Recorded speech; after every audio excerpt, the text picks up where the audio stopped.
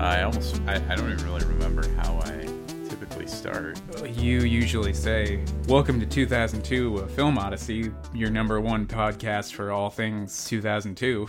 That's right. Okay. All right. Welcome to 2002, A Film Odyssey, your number one podcast for all things 2002. I'm Dan. And I'm Andrew. And we're coming to you. Oh, we started to talk over each other. Whoops. We're coming to you remotely. Yeah, we're not in the shed at the moment. Well, you're in the shed. I'm in the shed, yeah. I'm not. No. But so this episode actually might sound better than most of our episodes. In fact, all of them, pretty much. Yeah. We are recording via Zoom right now because you have finally been gotten. You finally got. Yeah, I finally got COVID after not getting it all this time. Yeah. How's it feel? I mean, it doesn't feel that bad. I've been pretty good for like the last 5 days or so, but still testing positive. So I was able to catch up on a lot of movies and rest up, which was nice. But yeah, still positive at this exact moment. Well, it's important to always stay positive. That's right. Yeah, it's weird being here in the shed by myself without you here. Yeah. I'm sorry. I hope it's not too much of a bummer. I don't know. I don't know what I'm saying. I lost my train of thought already. I'm too busy watching my audio levels and stuff. Just a distraction I don't normally have to deal with when we record. Yeah, because I'm usually the one that looks at those. Yeah, exactly. Well, we should start off by saying that this is a very special episode of 2002, A Film Odyssey, because it's pretty different in terms of format.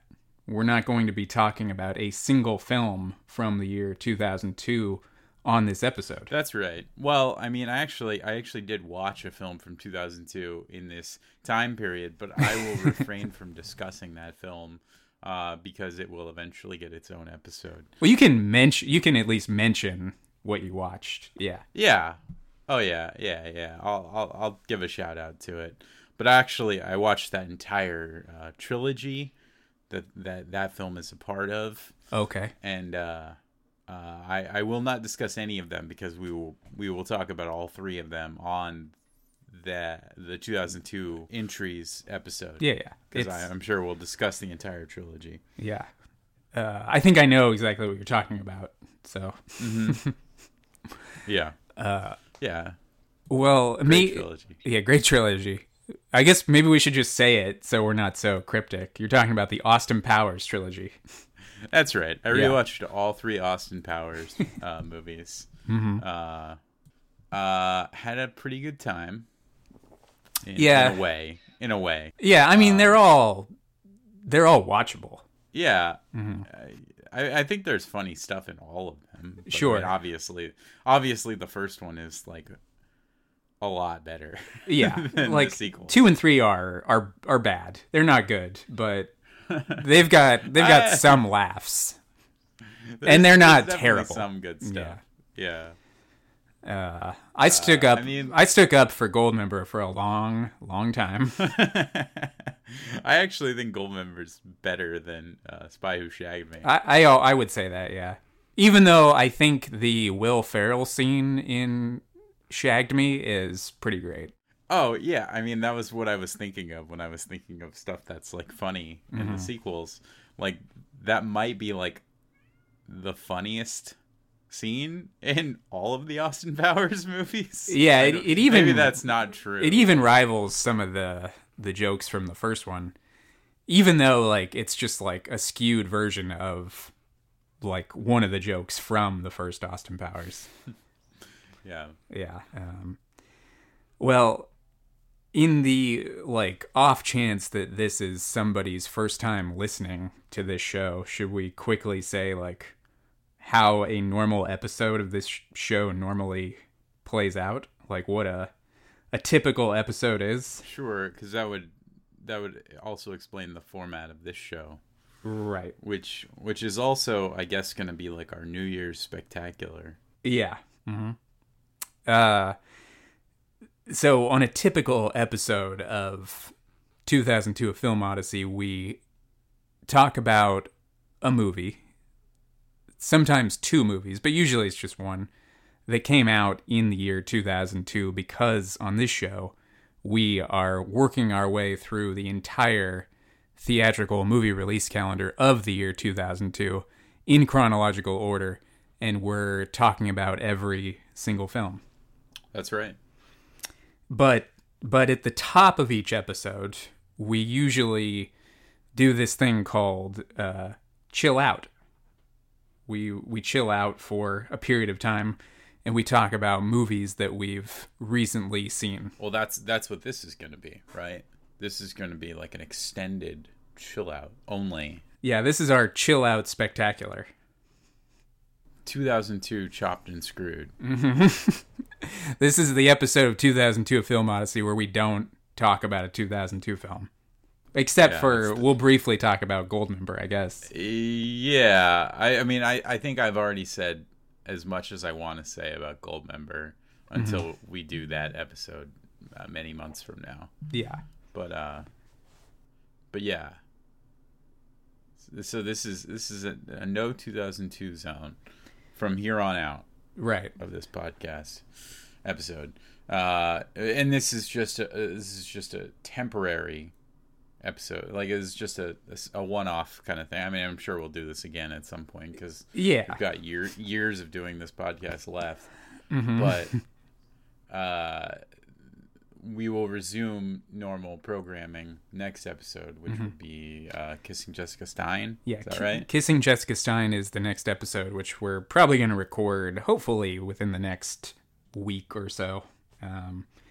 I just have to start testing negative, and then we have to line up our guest. We have to make sure everybody watches the movie, which I have not watched yet. No, I have not yet either. Yeah. I mean, I saw it back in 2002, but Did you? I haven't watched it. I never saw it. Yeah. I rented it on DVD back then. Oh, you were a cool 15-year-old. Yeah. Yeah. So, at the top of every episode, we either me and Dan or me, Dan, and a guest chill out for, like, I don't know. Sometimes it's like 10 to 15 minutes. Sometimes it's like an hour where we just talk about some things that usually closer to an hour. Usually, yeah. Sometimes it's shorter, but sometimes we like go off on a bunch of tangents and we ramble for a while, where we just talk about stuff that we've watched recently. But we're gonna do that for this entire episode. Yeah, that's right. That's right. We're gonna talk about everything we've been watching for the last like month and a half, because we haven't really had a lot of opportunities to record anything. Yeah. Which is part of the reason we wanted to do this episode, is to just record something. Yeah, we wanted to get one more out before the year ends. Fire one more off. Although I think this may come out like on like New Year's like day or the day after. So. Yeah, it'll probably come out early 2023, but we're recording it on, what's today? December 29th? Or 28th? 30th. Today? Today's the 30th, yeah. Your days are all off because you've been inside for like 9 days. Yeah, that's true. But yeah, no, today is the 30th. Today is December 30th, yeah. I think the last time I saw you on via Zoom was last Wednesday, is that right? Yeah, no, it was Christmas Eve. Christmas Eve. 5 days ago. We did a FaceTime movie night. Yeah, it feels a lot more recent than 5 days ago that I saw you, but time's all warped. Yeah, right. Yeah, and you don't have a great grasp on time at the moment, which I understand. That was how it was when I had COVID, because I've still only had it the one time. Like after we saw Top Gun Maverick. Yeah, you had the Top Gun Maverick variant. Yeah, yeah, yeah. It was like jet fuel in my bloodstream. Yeah, so we recorded our last episode about a month and a half ago where we talked about Men with Brooms and The Time Machine, and we've watched quite a few movies since then. Mm-hmm. So I've got my Letterboxd list here pulled up. Should we start talking about what we've seen? Yeah, let's do it. Well, I think I'm gonna kind of omit some 2022 movies. I mean, I'll mention them. Oh yeah, because I was gonna say the same thing. Go ahead. Yeah, because we've got our 2002s coming up, not too far away. Within the next probably like month or so, we'll record that. Yeah, and so that'll be our like year-end spectacular. We'll kind of wrap up 2022 and give our top 10s, and we'll give some awards. And the most important award, of course, is the most 2002 movie of 2022. Right. Yeah. So The Little Things was last year's, right? The Little Things was the big winner last year for most 2002 movie of 2021. So I'm very excited to see what we decide on for that one.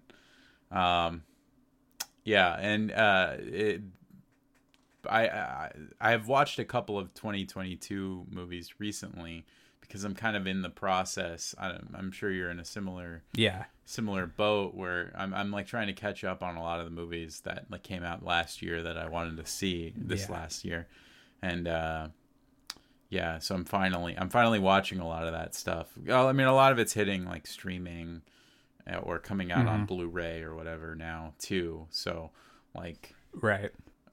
It's like a good opportunity for me to finally see it because I wasn't able to get to the theater, and being busy from work or just having other stuff to do, or like in some cases, like a lot of the movies that like I wanted to see weren't even really playing all that close to us. And it's not like we live in the boondocks. We live in Southern California, like, in Long Beach. So like, a half hour away from LA. But sometimes stuff just doesn't expand beyond like a few central theaters in LA. So so it's good to finally see some of this stuff. And then like the way too that movies have theatrical runs nowadays, they're very brief windows. Like if you can't get to see a movie during like the first 2 weeks, it's usually gone. Yeah. Unless it's like a huge budget movie. Unless it's Top Gun Maverick. Right. Top Gun Maverick. Which is like still in theaters, right? Is it? Well, I don't know, like a couple...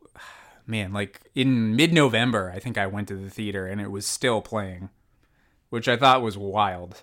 That is wild because it had already come out on home video by then. Yeah. It came out on home video like sometime in November, I think, because I got it. Or no, it came out on like Halloween. Oh, okay. Either Halloween or like November 1st. Yeah. I know when I went to go see The Menu in theaters, it was still playing. And that was like November 12th or something like that. Yeah, that's pretty wild. I mean, it is kind of cool to see a movie like do really well again. Like Avatar's doing like pretty well worldwide, but not quite like Top Gun levels here in the States anyway. I gotta say, I would have never thought that Top Gun would have done as well as it did. No, I wouldn't never have called it. No. And I mean, I don't think you could really call it the way it has played out. But like, I thought that nobody was going to give like a shit at all. Like, no. Like the first time we saw the trailers, like what, years ago at this point, because they were sitting on that movie. Yeah. And I remember like thinking like how foolish they seemed to like hold it back during like quarantine and stuff like that, like thinking like, oh, why, just like put it out somewhere, and they 100% proved me wrong. Yeah, because it was fucking huge. Yeah, it's a global phenomenon. And I didn't even like I mean, we talked about it a little bit. I didn't even like that movie all that much. At least not the way like. No, it was fine, but no, I didn't love it. It's pretty low on my 2022 list. I mean, there's definitely things I admired about it. But anyway, this is all, I guess, a discussion for the 2002's episode. Yeah. But yeah, just getting back to what you were saying, I was just probably going to briefly mention the 2022 movies that I was going to like have on my top 10 and like honorable mentions that I've watched recently. So we can talk more about those for the 2002's episode. Okay. Yeah. But I'll still mention what I watched recently. But we've watched a lot of stuff in the last month and a half. Yeah, sure. So we're gonna do this. We're gonna stagger it. I'm gonna say what I've seen, and then Dan will say what he's watched. Who should go first? Doesn't matter. Do you want to go? So we're going back to the time machine, right?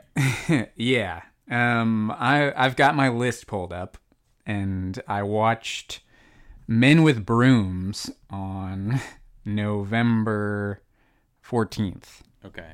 Yeah, I watched The Time Machine on November 14th. So the 15th on looks like our starting point. Well, the first thing I watched after that was actually a 2022 movie, which was X. Okay. And then after that, the next day, we watched Outland, the Peter Hyams movie with Sean Connery, the space western. Yeah. Which was kind of a fun movie. Yeah, I liked it. Yeah. It was kind of like High Noon, but on a mining colony in space. Yeah. It was cool. He's like a U.S. Marshal who not a U.S. Marshal, just like a marshal who uncovers some corruption on this space station, this mining colony space station, and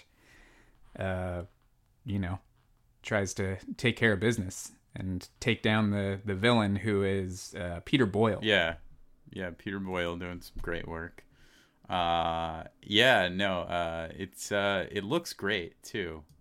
Mm-hmm. Like it looks very similar to like Alien and stuff, and obviously it's a couple years later, but it's 1981, right? It takes place on Io, which is Jupiter's moon. And I don't know. It's got some cool, like, late 70s, early 80s, like practical movie effects stuff. Just a fun genre. Some good miniatures. Well, what I'm assuming are like miniatures. Yeah, I think so. Yeah. Yeah, it was pretty fun. Who else was in the cast for that one? Let's see. Outland. Peter Boyle, John Ratzenberger was in it. Oh yeah. Mm-hmm. Honestly, that's pretty much it. I don't really recognize any of these other names. Francis Sternhagen, I don't know who that is. James B. Sicking, Kika Markham, Clark Peters, Stephen Burkoff. Stephen Burkoff. I know who that is. The name definitely sounds familiar. Oh, from like Octopussy, and he's the bad guy from Beverly Hills Cop 1. Yep. And Clockwork Orange. That guy. I enjoyed Outland. I'd watch it again. Mm-hmm. Yeah, it was fun little genre movie. Peter Hyams, interesting career, that guy. Mm-hmm. I think I enjoy more Peter Hyams movies than I have not enjoyed. I mean, I don't know if he's made a legitimately like great movie. Probably not, but I mean, I'll watch Sudden Impact, Sudden Death. I'm sorry, Sudden Death, or Time Cop, or Nero Margin, any day of the week. I mean, those are good ones. I would lump this in with those too. I think the Presidio's very bad. I don't know if you've seen that movie. I just watched I've it. never seen the Presidio. It's bad. Let's see. Oh, End of Days is very bad too. That's a very bad movie. Yeah, probably everything post Sudden Death. Even though Sudden Death is like a bad movie too. Yeah, I would still watch Sudden Death, but everything after Sudden Death is probably pretty bad, right? End of Days. Yeah. Let's see. I think there's Sound one more of Thunder. in there. Which yeah, is that's a bad big one. turd. So, Peter Hyams. I've never seen like Capricorn 1. Nor have I. He did The Musketeer also. Oh, God, I forgot about that. Which, from 2001, right? Right. Which we could do. We could probably do like a home video episode on that if we wanted to. I don't think I really want to though. I never saw it. Yeah, no, me neither. God, I think the last thing he did was a straight-to-video Van Damme movie called Enemies Closer from 2013. Yeah, and then I would say the other kind of like famous Peter Hyams joint that we haven't talked about is 2010, the year we made contact. Oh yeah, which I've never seen. I've seen it. Yeah. Yeah, not one of my favorite Peter Hyams films. Well, they can't all be winners. Right. They can't all be Sudden Death or Time Cop. I mean, Sudden Death is a good time. It's got Powers Booth as the villain, which is always a recipe for success, in my opinion. Is put Powers Booth in your movie and just like wind him up, let him go. And he was like a very like over the top villain in that movie. Oh, yeah, which is kind of like really he only has like one speed, Powers Booth. So great on Deadwood. Mm-hmm. Yeah. I mean, he's great in like everything I've ever seen him in, but like, yeah. And Psy from Deadwood. Yeah. So good. And he's pretty great in another a 2002 movie, Frailty. Yeah, that's right. Yeah, he is. Yeah. Which we'll be talking about hopefully next year, depending on our pace. Yeah, we'll see. We'll see. I mean, I think we have plans, or maybe we haven't discussed this, but I think we both want to pick up the pace a little bit with it. Yeah, I mean that would be great if we could, but yeah. So we'll see. It's all you know, in the air still. But we got to work with our schedules, and then we've got guests that also have their own schedules. So yeah, we're doing our best. We are. And we're the only people doing this. Nobody else is watching all the movies in 2002 in chronological order. It's true. But yeah, so Outland was pretty good. And then the next movie I saw after that was The Menu, which I saw on November 19th, which I did not care for. Yeah, I just thought it was like a little too on the nose, because it's like, very much like another one of these like movies about class warfare, which is just kind of becoming like a thing lately. We were talking about on our last episode how horror movies like feel the need to squeeze in like important themes recently. And this is another movie that is just like trying to fit in. Even non-horror movies. I will get into it because I watched it. We'll get into it at some point. Maybe not much this episode, but for sure on the 2002s. But like Glass Onion is like nauseatingly full of that kind of like, stuff. And I don't. It's a like. I see the point that they're making, but they think they're being so clever when they inject some of that into like an allegorical like genre movie or whatever, and it's just like, I get it. No, I understand. We get it. Like, and then like Glass Onion specifically just like bangs you over the head repeatedly, and you're just like, God, no, stop, please. I felt pretty similarly about The Menu, which is produced by Mr. Adam McKay, which Here's your problem. is somebody I particularly have an issue with when it comes to their more like serious movies. That being said, like, you know, the cast was pretty great. Like, Ralph Fiennes was really good, and Anya Taylor-Joy was also really good. But the script was just kind of, not really as clever as I think it thought it was, and the end in particular, very like anticlimactic in my opinion. So yeah, not a huge fan of The Menu. Right.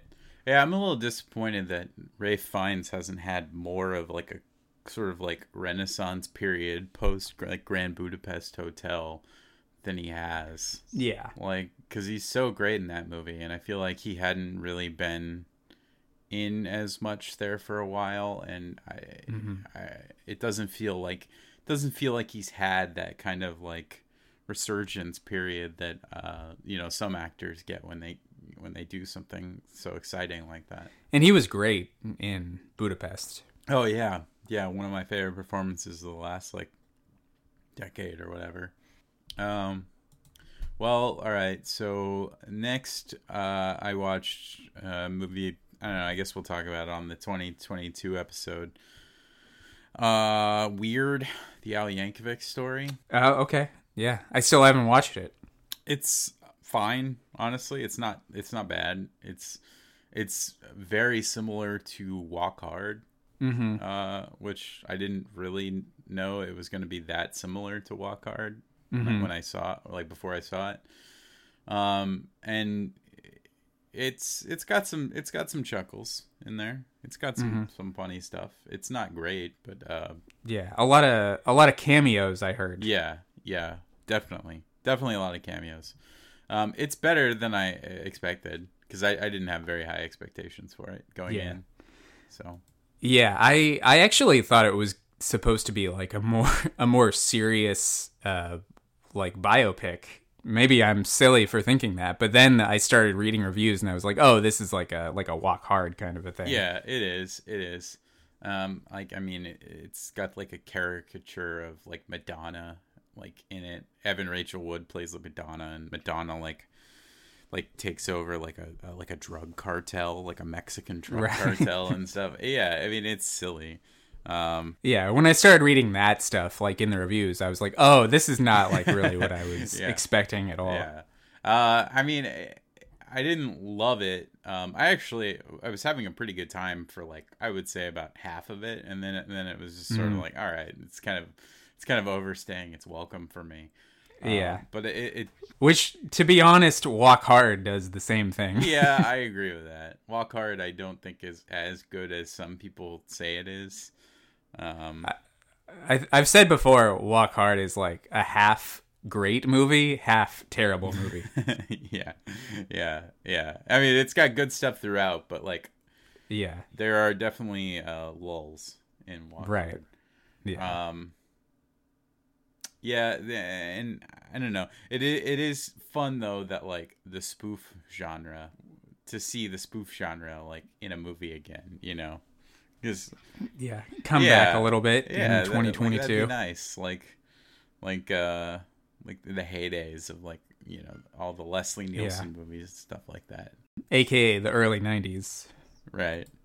The greatest time period in cinema history. You had like the first couple Naked Gun sequels. You had Hot Shots Part 2. Yeah. And Hot Shots. Great stuff. And Loaded Weapon 1. Loaded Weapon 1, which we both love, right? I don't know if I love it, but yeah, it's a movie, all right. Yeah, let's see. And then after that, let's see. On November 22nd, I watched Little Odessa, which was I'm pretty sure it was the first James Gray film, which is like a low budget crime drama with Tim Roth and Eddie Furlong. It's pretty good. It's not great. So I read a review where somebody described it as like a Sopranos like a subplot of like a Sopranos episode, and that's like a pretty appropriate description of what it is. It's just kind of like kind of a quiet crime drama.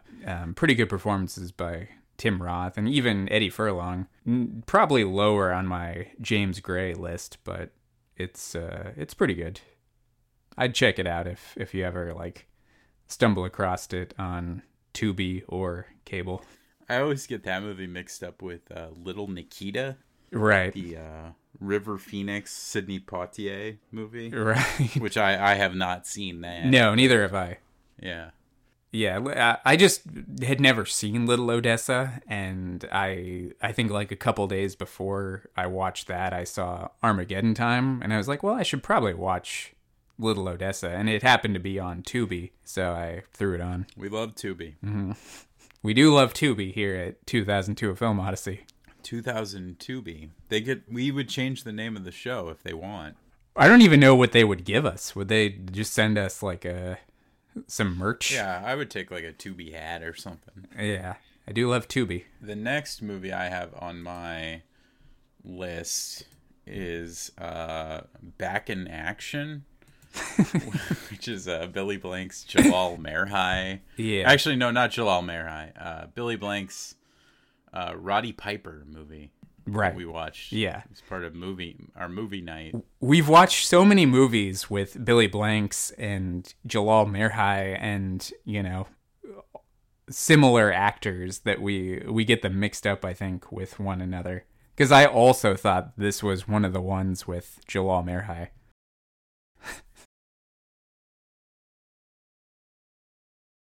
So many Billy Blanks movies. Because I have seen like almost all the Billy Blanks movies. Yeah. We have. Right. Together, but yeah. And I think it's possible that like somebody might not even know that Billy Blanks did movies.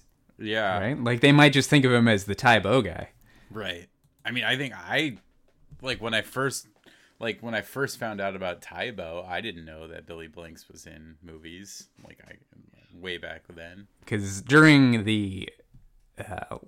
during quarantine, we would, we've talked about this before. We did movies via Zoom, like we did movie nights, and I think I might have selected the first Billy Blanks movie that we watched, which was Showdown. Is that right? Yeah, that sounds right. Which was like a Karate Kid update. That was a pretty good time. That movie. He was like a janitor who. Yeah. I can't remember his backstory, but he had like some kind of tragic backstory where his family died or something like that, and he was a martial arts expert, and he trained this kid, this like outcast at some high school in martial arts. So he was like the Mr. Miyagi of this movie. Yeah. And then there was like a karate tournament and a titular showdown. Right. And that was a pretty good time. Mm-hmm. But yeah, after that we watched like a ton of Billy Blanks movies over the last couple of years. Really opened the floodgates. Yeah, one of which was Back in Action. Yep. Back in Action. I don't really remember what this movie was because we've watched so many similar movies since, but I could read a quick description. Sure, go ahead. Two men have different motivations, but the same goal when they team up and mount an assault on a powerful drug gang. Yeah. Yeah, this is coming back to me because we just watched it like not that long ago. Yeah, the scene I remember the most is like the drug bust at the beginning of the movie where they're both there for some reason, but neither are bad guys. Yeah, I wouldn't call this one of the better Billy Blanks movies. No. It was watchable enough, but pretty bad. Yeah. So we watched that one. Back in Action. Yeah. No relation to Looney Tunes Back in Action. No relation to that. that Joe Dante film. And then the next movie I watched, well, the movie I watched after Little Odessa that same day was A Few Good Men with Tom Cruise and Jack Nicholson, Demi Moore. Yeah. You Can't Handle the Truth. Which is a movie that I think is pretty good. Yeah, I mean, it's one of those, like, very watchable 90s thrillers. Yeah, it's like a movie my grandma really liked. So yeah, it's a good time. I haven't seen that in a very long time, but yeah, I mean, I remember it being, like, pretty watchable. It's got a great cast. Colonel Nathan Jessup. Which he came up when we did our military movie trivia. Mm-hmm. After we talked about We Were Soldiers. Yeah, that's right. Yeah. Did I think I got that one. Yeah, you did. Nice. But yeah, good cast in Few Good Men. J.T. Walsh, Kevin Bacon, Matt Craven, Christopher Guest. Yeah. I don't remember Christopher Guest in that. He was a lawyer? Yeah, he was a lawyer. Yeah, I mean, not really too much to say about A Few Good Men. It's a few good minutes at the movies. Yeah. I remember one of the reviews, or one of the blurbs that's like on the DVD case says like, Crackerjack Entertainment, which is true. Yeah, that's true. Okay. Thank you, like Peter Travers or... Yeah, or whoever that was. Whatever, one of those guys. The early 90s Peter Travers. Whoever that is. Not Willy Waffle. WaffleMovies.com. The next thing I watched was... I rewatched Foxcatcher for some reason. I don't know why. I mean, I like that movie. Yeah. I didn't like it quite as much as I remember liking it the last time I watched it. Not like I didn't think it was like bad or anything. I still like it, but it's such a like cold bummer of a movie that it's like hard. It's a hard movie to kind of like have a fondness for, really, if that makes sense. Yeah. I haven't seen it since theaters actually, which was 2015, right? Or 14. 14. And I actually remember liking it a lot. And I remember, like, people that I would talk to about the movie after I saw it, not critics, but, like, just, like, regular people, all hated it. And I remember thinking, like, that it was a little underrated for that reason, just because every civilian that I talked to thought it was, like, well, just, like, movie critic, thought it was really shitty. Because it got, as far as, like, critics go, it got pretty good reviews. Like, I think on Rotten Tomatoes, it's like in the low 80s or something like that. But everybody I talked to was like, no, that movie sucked. And I thought it was pretty good. It's good. It's very long. Yeah. Well, I mean, it's not like absurdly long, but it is like what? 2 hours? 2 hours like and 15, 10 minutes? It's like, yeah. That's just a 10, guess. 15 minutes. Yeah, it's something like that. It is a very cold movie. It's not... I don't know. It's kind of unrelentingly cold. Like, it's just kind of like a bummer from start to finish. Yeah. And weirdly, that's like the last thing Bennett Miller's done. Yeah, he hasn't done a movie since. Yeah, which is weird. Maybe because people didn't like it. Yeah. Regular people. Yeah. Yeah, maybe. I don't know. I think it's pretty good. I think Channing Tatum's pretty good in that movie. That is a pretty good Channing Tatum movie. Carell's a little bit of a caricature at times in it. I remember really liking that scene where he was like in the helicopter and he was on like cocaine, like he was really high. Yeah. But that was like very much him acting in a big way. Right. Yeah. Definitely. Yeah, no. I think he thought he was going to get his Oscar for that one. It probably was somewhere in the back of his mind that he could get an Yeah. Oscar nomination for this movie. Yeah. Pretty good. I own it on Blu-ray though, and I think I was like, after I watched it, I was like, I don't really need to own this on Blu-ray anymore, because it's like, Don't know if you'd rewatch at it. what point am I gonna watch this again on Blu-ray? You know? Yeah. So It is a movie I keep meaning to rewatch because I haven't seen it since 2014. yeah, I hadn't seen it since that, like, right around its release. I don't think I saw it in theaters. I think I saw it when it first came out on like home video. But I hadn't seen it since then either. So I don't know what compelled me to like throw it on instead of watching like something I hadn't seen, but I guess I just felt like watching it, you know how that goes sometimes. So Yeah. And then the next thing I watched was on November 27th, and it was Kill Point, starring Leo Fong and Branscombe Richmond. well, you should talk about like the next 5 movies, because that was your birthday movie marathon. Right. So November 27th is the day before my birthday, and our friend Travis kind of started this thing for his bachelor party where he was like, well, all I want to do is watch like movies all day and do a movie marathon.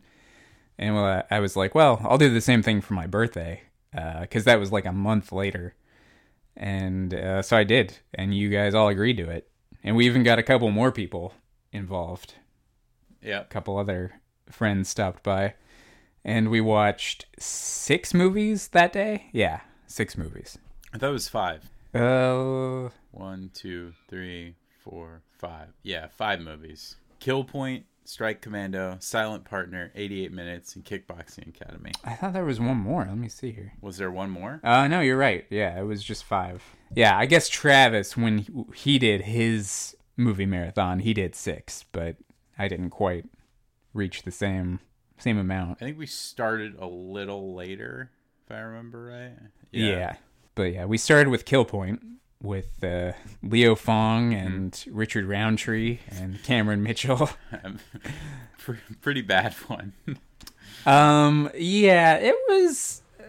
I mean, I had an okay time with it. It was like a little more serious than the other Leo Fong movies we've watched. Because over the last couple of years, we've watched quite a few Leo Fong films. Yeah. This was more. It kind of felt like a little bit more of like a 70s exploitation movie. This one. Leo Fong's like a cop he's investigating this biker gang, right? That smuggles weapons, and Cameron Mitchell's the crime boss. Yeah. Again, we've watched so many of these movies; they all kind of muddle together. I mean, you could also just kind of come up with a very basic, like, shitty action movie plot, and it would probably work for a lot of them. Yeah. But yeah, pretty like straightforward, and then maybe like a little too serious for its own good. But I do remember that it had a pretty good soundtrack. This one, like, kind of a cool 80s synth soundtrack. Yeah, I do remember liking the soundtrack. And Cameron Mitchell shows up and he does his thing. I think he's in like a hot tub in one scene. Yeah. Well, I think we noted while watching it that Cameron Mitchell is almost seemingly contractually obligated to be sitting down in all of the Leo Fong movies that he's in. Yeah, in a lot of these like these shitty action movies that we've seen with Cameron Mitchell, he's just very he looks very comfortable in all his scenes. He's like either on a couch or in a hot tub, or just, has his legs kicked up. But it's always good to see Cameron Mitchell show up. Oh yeah. I mean, and he certainly showed up a lot for a while there. He's in a lot of crappy movies we've watched. Yep. And there was like a pretty funny scene in this one where he's like, I don't know if you remember it, but he's in a bar, like maybe during the last like 30-40 minutes of the movie, and he's just like having a bunch of drinks, and he's like really annoyed by a baby that's crying like on the opposite side of the bar.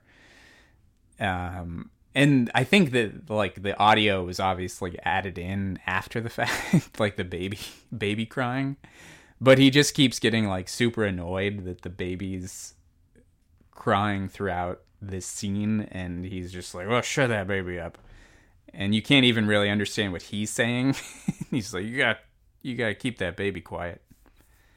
That was a pretty good scene in that movie, but other than that, Kill Point, not my favorite Leo Fong film. Yeah, no, definitely not. It's no Blood Street or Low Blow. No. Yeah. Which remain the high Or, watermarks.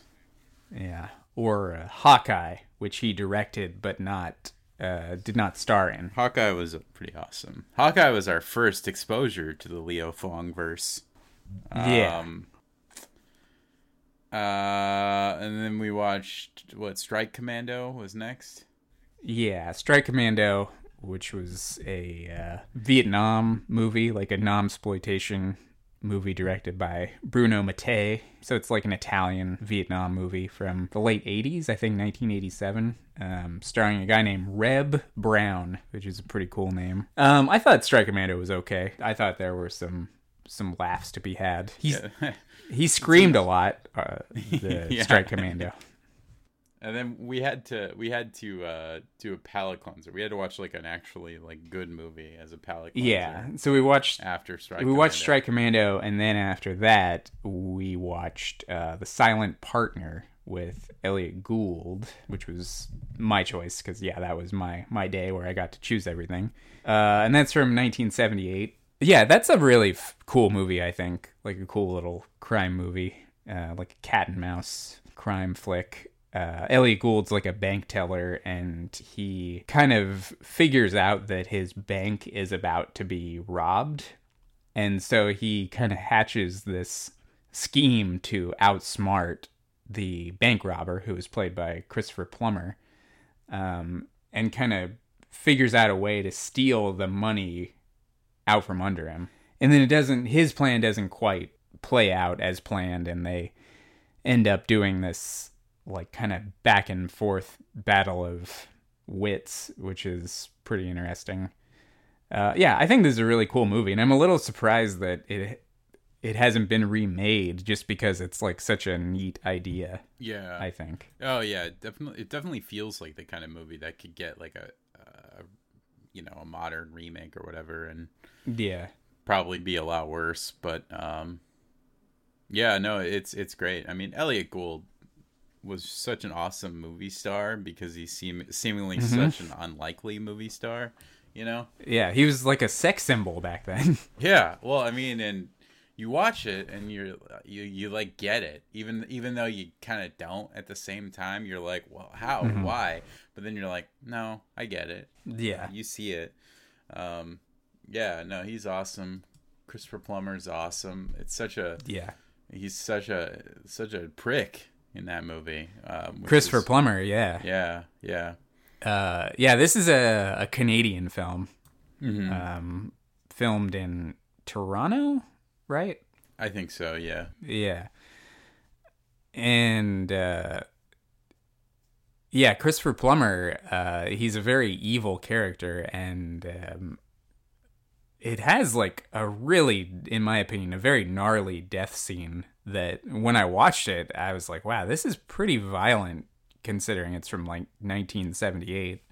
But yeah, this is a really good one. I think it's one of my favorite Christmas movies.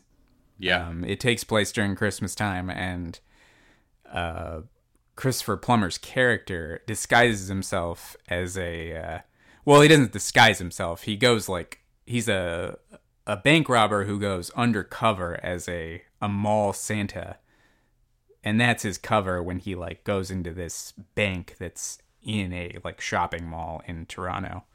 Right. Yeah, one of my favorite Christmas movies. Also featuring a very young John Candy. Yeah, John Candy is one of the bank tellers, or one of the bank employees. Yeah. Right. And then after The Silent Partner, we watched 88 Minutes. 88 Minutes, which is a movie we on this show have done an entire episode about. You should, if you're listening to this and you've listened to multiple episodes of this show but have not heard that episode, you should give that a listen. You should listen to it. It's pretty interesting because that is not a 2002 film. That is a movie that got released theatrically in 2007. But for whatever reason, I don't even know if we really know why we decided to do an episode about it. We did an episode about it. And because fuck you, that's why. Yeah. And that's a movie. Yeah, I think we could just talk endlessly about 88 Minutes. Oh yeah. It's a fascinating movie. I foresee, because we've kind of joked about this, together off mic or off podcast or whatever, about doing like another 88 Minutes episode, and I could see that happening again fairly soon. I'm sure it will. Yeah. Because our show has like very specific rules. Like, we're just watching every 2002 movie. So I think it's funny that we did an episode about a movie that did not come out that year. And we've joked about doing another episode about the same movie. I mean, there's so much to talk about in that movie. If our listeners listen to us, or like take one recommendation from us from any episode of this show, it's check out 88 Minutes. Yeah. Give it a whirl. Al Pacino, Race Against Time movie. He's a world-renowned forensic psychologist being toyed with by a serial killer played by Neil McDonough.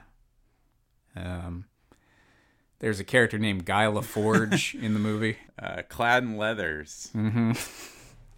Yeah, go back and listen to that episode where we talk about that movie, because we had a pretty good time talking about it for like 2 hours. Yeah. I could spend another 2 hours talking about it. Yeah, we should get Travis on board for another 88 Minutes episode. 88 Minutes 2.0. I thought you wanted to call it another 88 minutes. like another 48 hours. Yeah. Yeah. Or another stakeout. Yeah. Yeah. Yeah, let's do another 88 minutes. I mean, I did force Travis to watch it, so. Yeah. So we could all talk about it. Right. Was that Travis's first time watching it? I'm pretty sure. I don't think he'd seen it before. Right. But then after that, we watched a movie that we had all seen many times before, which was Kickboxing Academy. Yep. Great time. That's one of those kind of like junky, so bad it's good kind of movies that like has all the hallmarks of being like a cult classic that people like watch and talk about, but for whatever reason that movie has never really gotten its due in that department, and it feels kind of like one of our little secrets. Yeah, that's like one of my favorite movies as far as that goes. You're like so bad it's good movies. Yeah. And it's a pretty unusual movie. It is from the late 90s. On Letterboxd it says it's from 1999, but for some reason I thought it was a little earlier than that. I thought it was like 97. I thought it was 97 too. But yeah, it's like you would look at the poster, or you would look at like the VHS cover, and you'd think it's like a kid's like karate movie, which it kind of is, but it's like got all these bizarre like adult jokes in it. Right. And and very bad acting across the board, including Mr. Stephen Bauer, who is probably the most notable actor in the movie. Stephen Bauer from like Traffic and Scarface, and he plays like a really scuzzy, like dirtbag character that you'd see in an adult movie. And you're like, why is he in this movie that's like kind of a kid's karate movie? Well, the whole movie kind of weirdly straddles this line between kids movie and like softcore porno. Yeah, because I think we looked up some of the people involved, and didn't we discover that there were like maybe the writer or somebody did like softcore porn, like Skinamax style. That sounds right. Maybe like L.A. Maddox is like one of the yeah. I mean, involved. Don't quote me on that, but I did think that there was like some kind of connection to like those kinds of movies. Right. Yeah. But the movie, it did gain like a little bit of notoriety in the late 2000s because it was discovered that what's the actress's name that from Grey's Anatomy that's in this movie? Kyler Lee. Kyler Lee, yeah, is like one of the main characters in this movie, and it like somebody discovered that she's in this movie and her brother is also in this movie, and they play lovers. Like he plays her love interest in this movie. Yep. So it did get a little bit of attention, like, I don't know, 2008 or 9, I think, when Grey's Anatomy was like a pretty big deal. Yeah, that was like when it got released on DVD for the first time, and it got retitled as Teen Boxer, and Teen Boxer. The cover was just their kiss. And it was just like, see the shocking scandal or whatever. I mean, it's definitely weird. Like, it's weird, you know. It is weird, yeah. Because they could have cast anybody in that role besides him. Right. And he's definitely the one that's interchangeable because he's terrible. Like, she's like kind of okay, but he's like real bad. Yeah.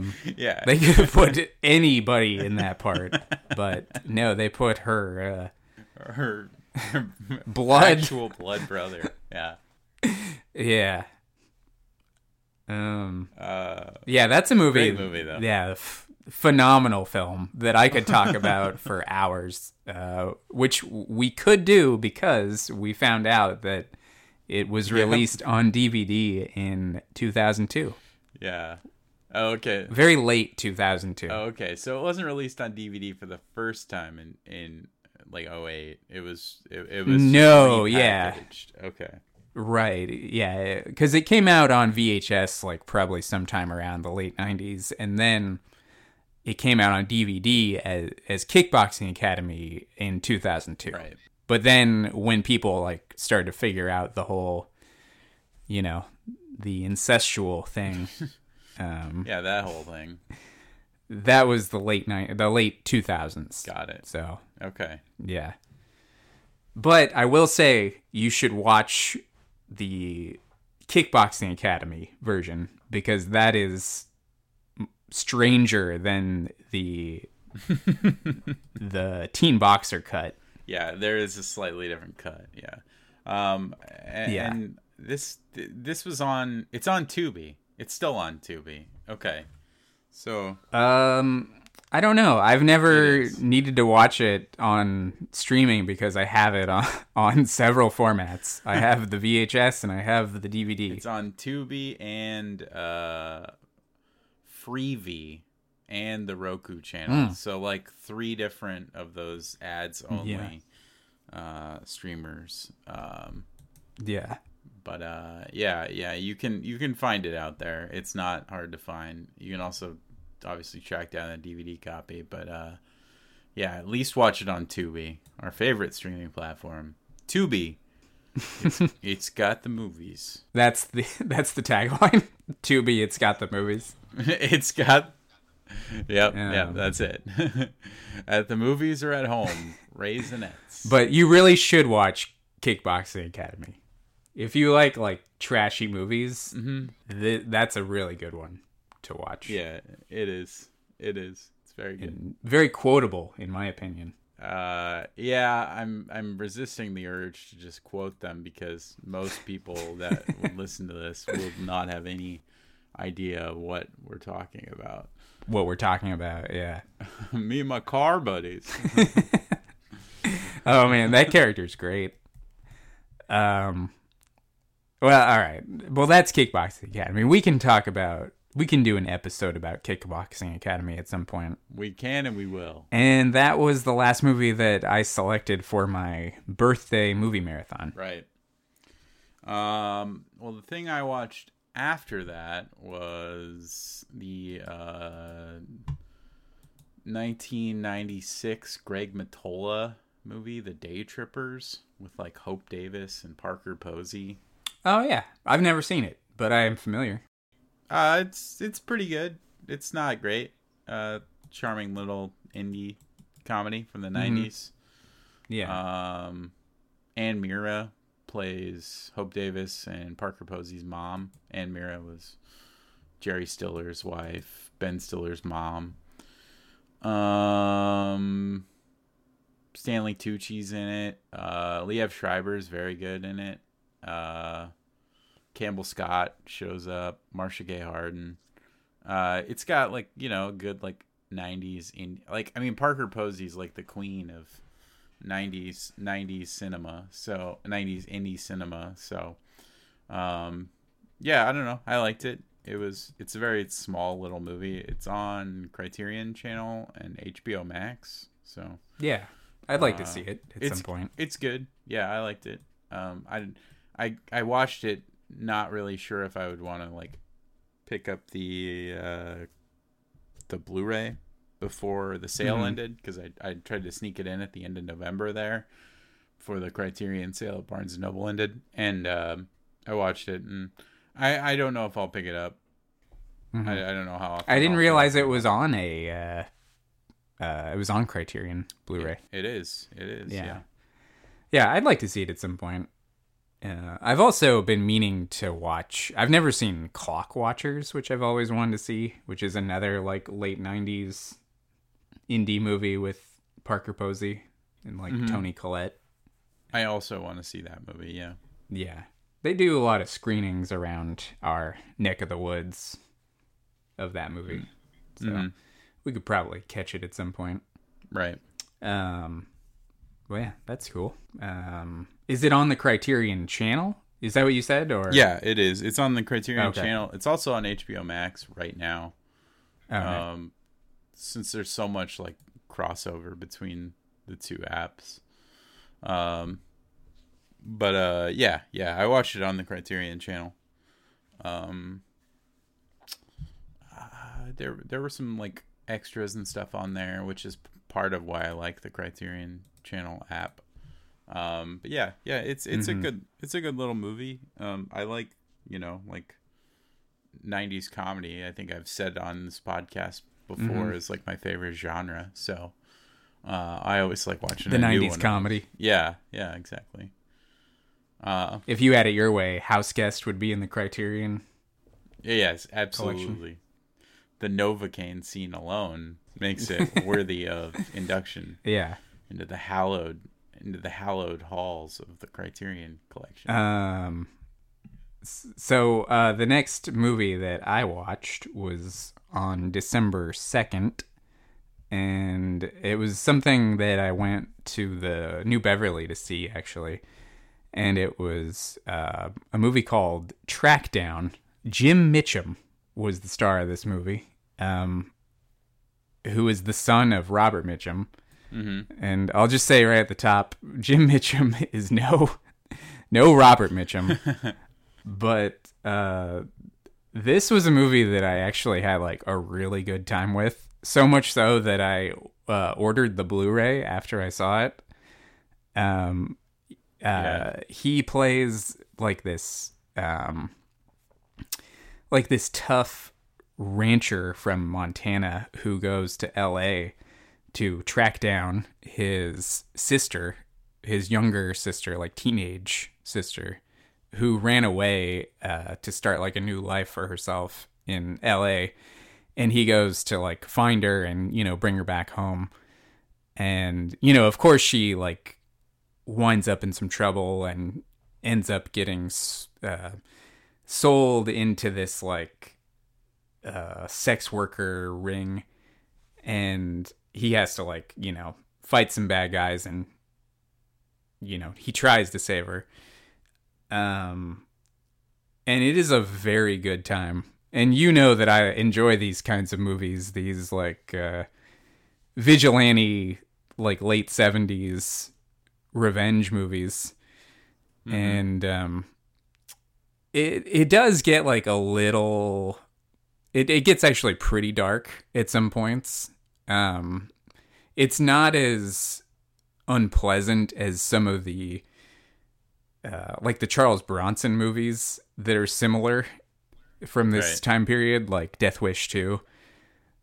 Because that's a movie that I think is particularly gross. Oh, yeah, that's like the grossest one. Yeah. Because all these movies that are like that, like these vigilante movies, like there's almost always there's always a reason for them to become a vigilante. Like there's like a bad murder or like a bad sexual assault. And that stuff is like always a little tough to get through in these movies. And there's some tough stuff in this movie, but it is like very entertaining, I think. And Jim Mitchum is like, he's a very amateur actor, but there's like kind of an appealing quality about him.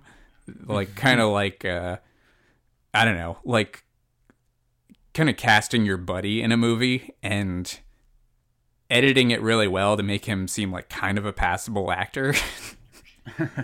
Okay. Yeah, it's very entertaining, and there's like a really good scene at the like towards the end of the movie involving like an elevator shaft shootout.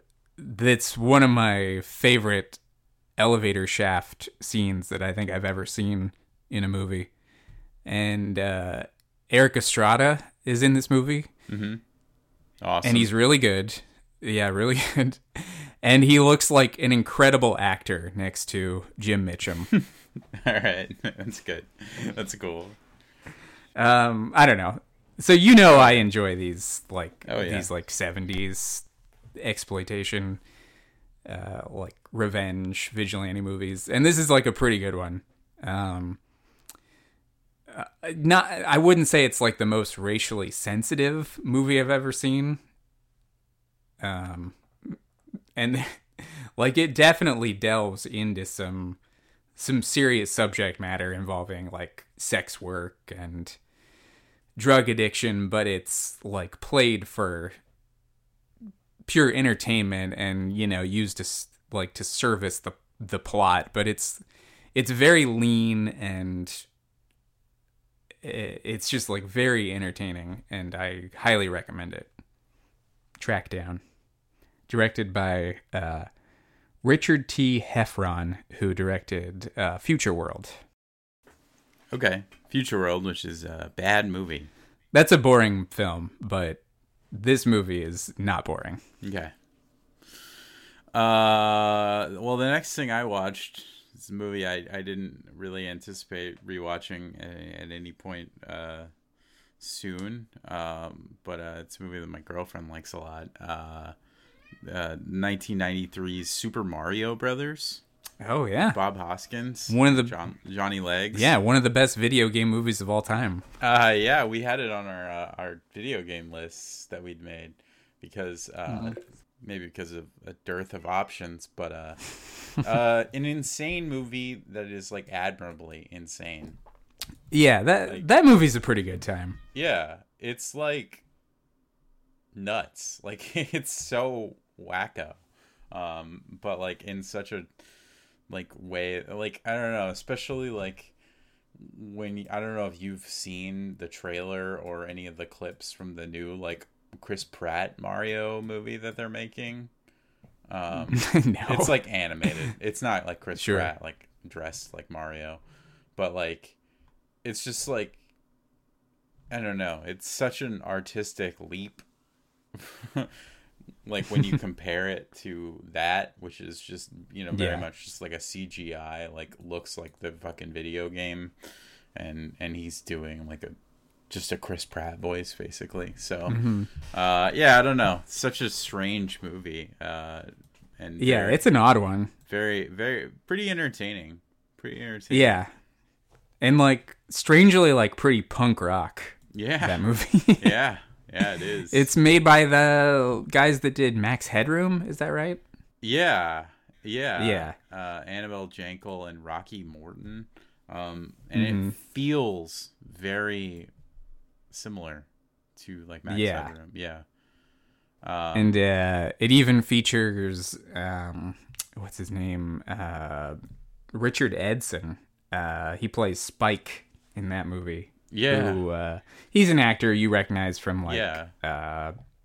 what do you call it? 8 Men Out and Stranger Than Paradise. But he was in like the drummer for Sonic Youth, and he was in that band Conk, which is a really good band. Uh-huh. Yeah, really, really weird, weird movie. Super Mario Brothers, Right. 1993 is. Yeah. Awesome though. Pretty good. I had a pretty good time with it. It's like Yeah. Yeah. Yeah. It might be the best video game movie of all time, just because there's not a whole lot of options for that. Yeah. There's going to be some weird Resident Evil fan that's going to hear this. And, Yeah. like, swear those movies are fucking great. Well, we'll find out because we're gonna do Resident Evil on this show. True. Yeah. Because I think we did like our list for the best video game movies of all time, and I just assumed that there would be something in there that's like pretty good. But I was like, wow, there's like nothing. Yeah. Like the Silent Hill movie was like in my top 2, and I think that movie is like not good. Yeah, Mario Brothers is my number 2 on my video game list that we made. Yeah. Number 1 for me was Mortal Kombat. So, Yeah. yeah. I can't remember what my number 1 was, but it might have been Super Mario Bros. If not, it was like Mortal Kombat Yeah. or Double Dragon. Yeah. Yeah, it's not a good list. It's not a good list. And then after that, I watched I rewatched Bullet, which I hadn't seen since like the early 2000s, with Steve McQueen. And that's a really good movie. That's a cool film, Yeah. and I don't think I'm gonna say anything that anybody hasn't said about Bullet. But that chase scene is really cool. The Great big car scene. chase that is most people consider one of the best car chase scenes. And it's really cool that scene there's no score in that scene. There's no music. Yeah. No, It's I just love the that you can sound of- just hear the car. Yeah. Yeah, I think maybe it might be worth compiling a list of movies that use that to like a good effect, like either movies without music or movies that like have extended set pieces where they like take the score out, where there's like no music, because I think you could probably Heat. Oh, Heat's yeah, gotta be of number course. 1. yeah, definitely. Yeah. That's just what first comes to mind. But yeah. No, I mean, it can be such an effective, Yeah. like thing, like a method or whatever. Like, because it can be really noticeable when it's used well, and it can also be very jarring. Like when you watch Moonraker, and you don't hear music. You just hear like weird punching sounds while they fall from space. Yeah, I mean, I do love that scene. Yeah, it's pretty good. It's pretty good. But yeah, Bullet's a great one. What did you watch after December 4th? Well, I'm not on. I'm still on December 1st right now. Oh, okay. Moving up my list, but the next thing after Super Mario Brothers that I watched was kind of a weird one. It's called The Black Vampire, or El Vampiro Negro. It's a 1953 Argentinian loose remake of M, the Fritz Lang movie. Mm-hmm. So it's just like this like film noir. It's not very good. It looks cool though. Sounds like could be cool. Yeah, it's all right. It's not bad. It's just, it's not much of a movie really. It's kind of just like a, you just put it on and look at it and enjoy the moviness of it. But yeah, it's I don't know. I don't have a whole lot to say about it. It was like restored by like UCLA's restoration program, which they did like what did they did the Robert Mitchum movie, the really good Robert Mitchum movie. Cape Fear? No. Night of the Hunter. Night of the Hunter. Yeah, they did that for like Criterion. So it's a really nice cool. like black and white restoration. I don't remember what company put out the Blu-ray, but I borrowed it from a mutual friend of ours. Shout out to Frank. Frank, one of the coolest guys on the planet. Yeah, absolutely. Yeah. I was just looking to see who put out this one. Flicker Alley, which is a company I don't think I'm familiar with. Yeah, I don't really know them either. But it's a nice set, like, and I have another one that I also borrowed from Frank that I still have to watch. But they did a lot of these like Argentinian noir movies and stuff. So they got the rights to a lot of these international movies. And they're pretty cool. They're just like an entertaining little something you throw on and just kind of watch it, have a good time. Oh, that sounds like it's worth checking out. And then the next thing I watched was on December 5th, and it was a movie I'm embarrassed to say that I've seen, and I haven't seen like so many other like movies I should probably see, but I watched a Gerard Butler movie on Netflix called Last Seen Alive, which I read a review that described it as like a breakdown with Gerard Butler. Like it's a man's wife goes missing thriller, and it was terrible. It was like a direct to Redbox kind of thing. Yeah. It was a 2022 movie actually. And it was like very low budget, and Gerard Butler's character was making decisions that didn't make any sense. And it was very similar to 88 Minutes in that it was like in real time sort of. And it kind of it culminates in this scene where he like kind of figures out where his wife ended up, and it's this I don't know where it's shot, maybe like North Carolina or something, but he ends up on this like meth lab compound, and there's like this one scene that's all done in like kind of one shot, and it's obviously supposed to look really cool because it's a one take scene. Yeah. But it looks terrible. Yeah. Because it's like a direct-to-video movie. And yeah, it's just really bad, and nobody acts like a human being in the movie, and it's very disappointing because I do love a good like missing persons thriller, like a good man's wife goes missing kind of movie. But this is a Gerard Butler direct-to-video thing that's terrible. And I don't really know why I chose it, but I definitely talked my wife into watching it. But it was very bad. And there's nobody else in it. Oh, except for Bruce Altman is in it. He plays the dad of the missing woman, of Gerard Butler's wife. And so that's like a bright spot, I guess. You got Bruce Altman in there. Yeah, always like when Bruce Altman shows up and stuff. But Last Seen Alive is my second least favorite movie of 2022. Okay. I don't.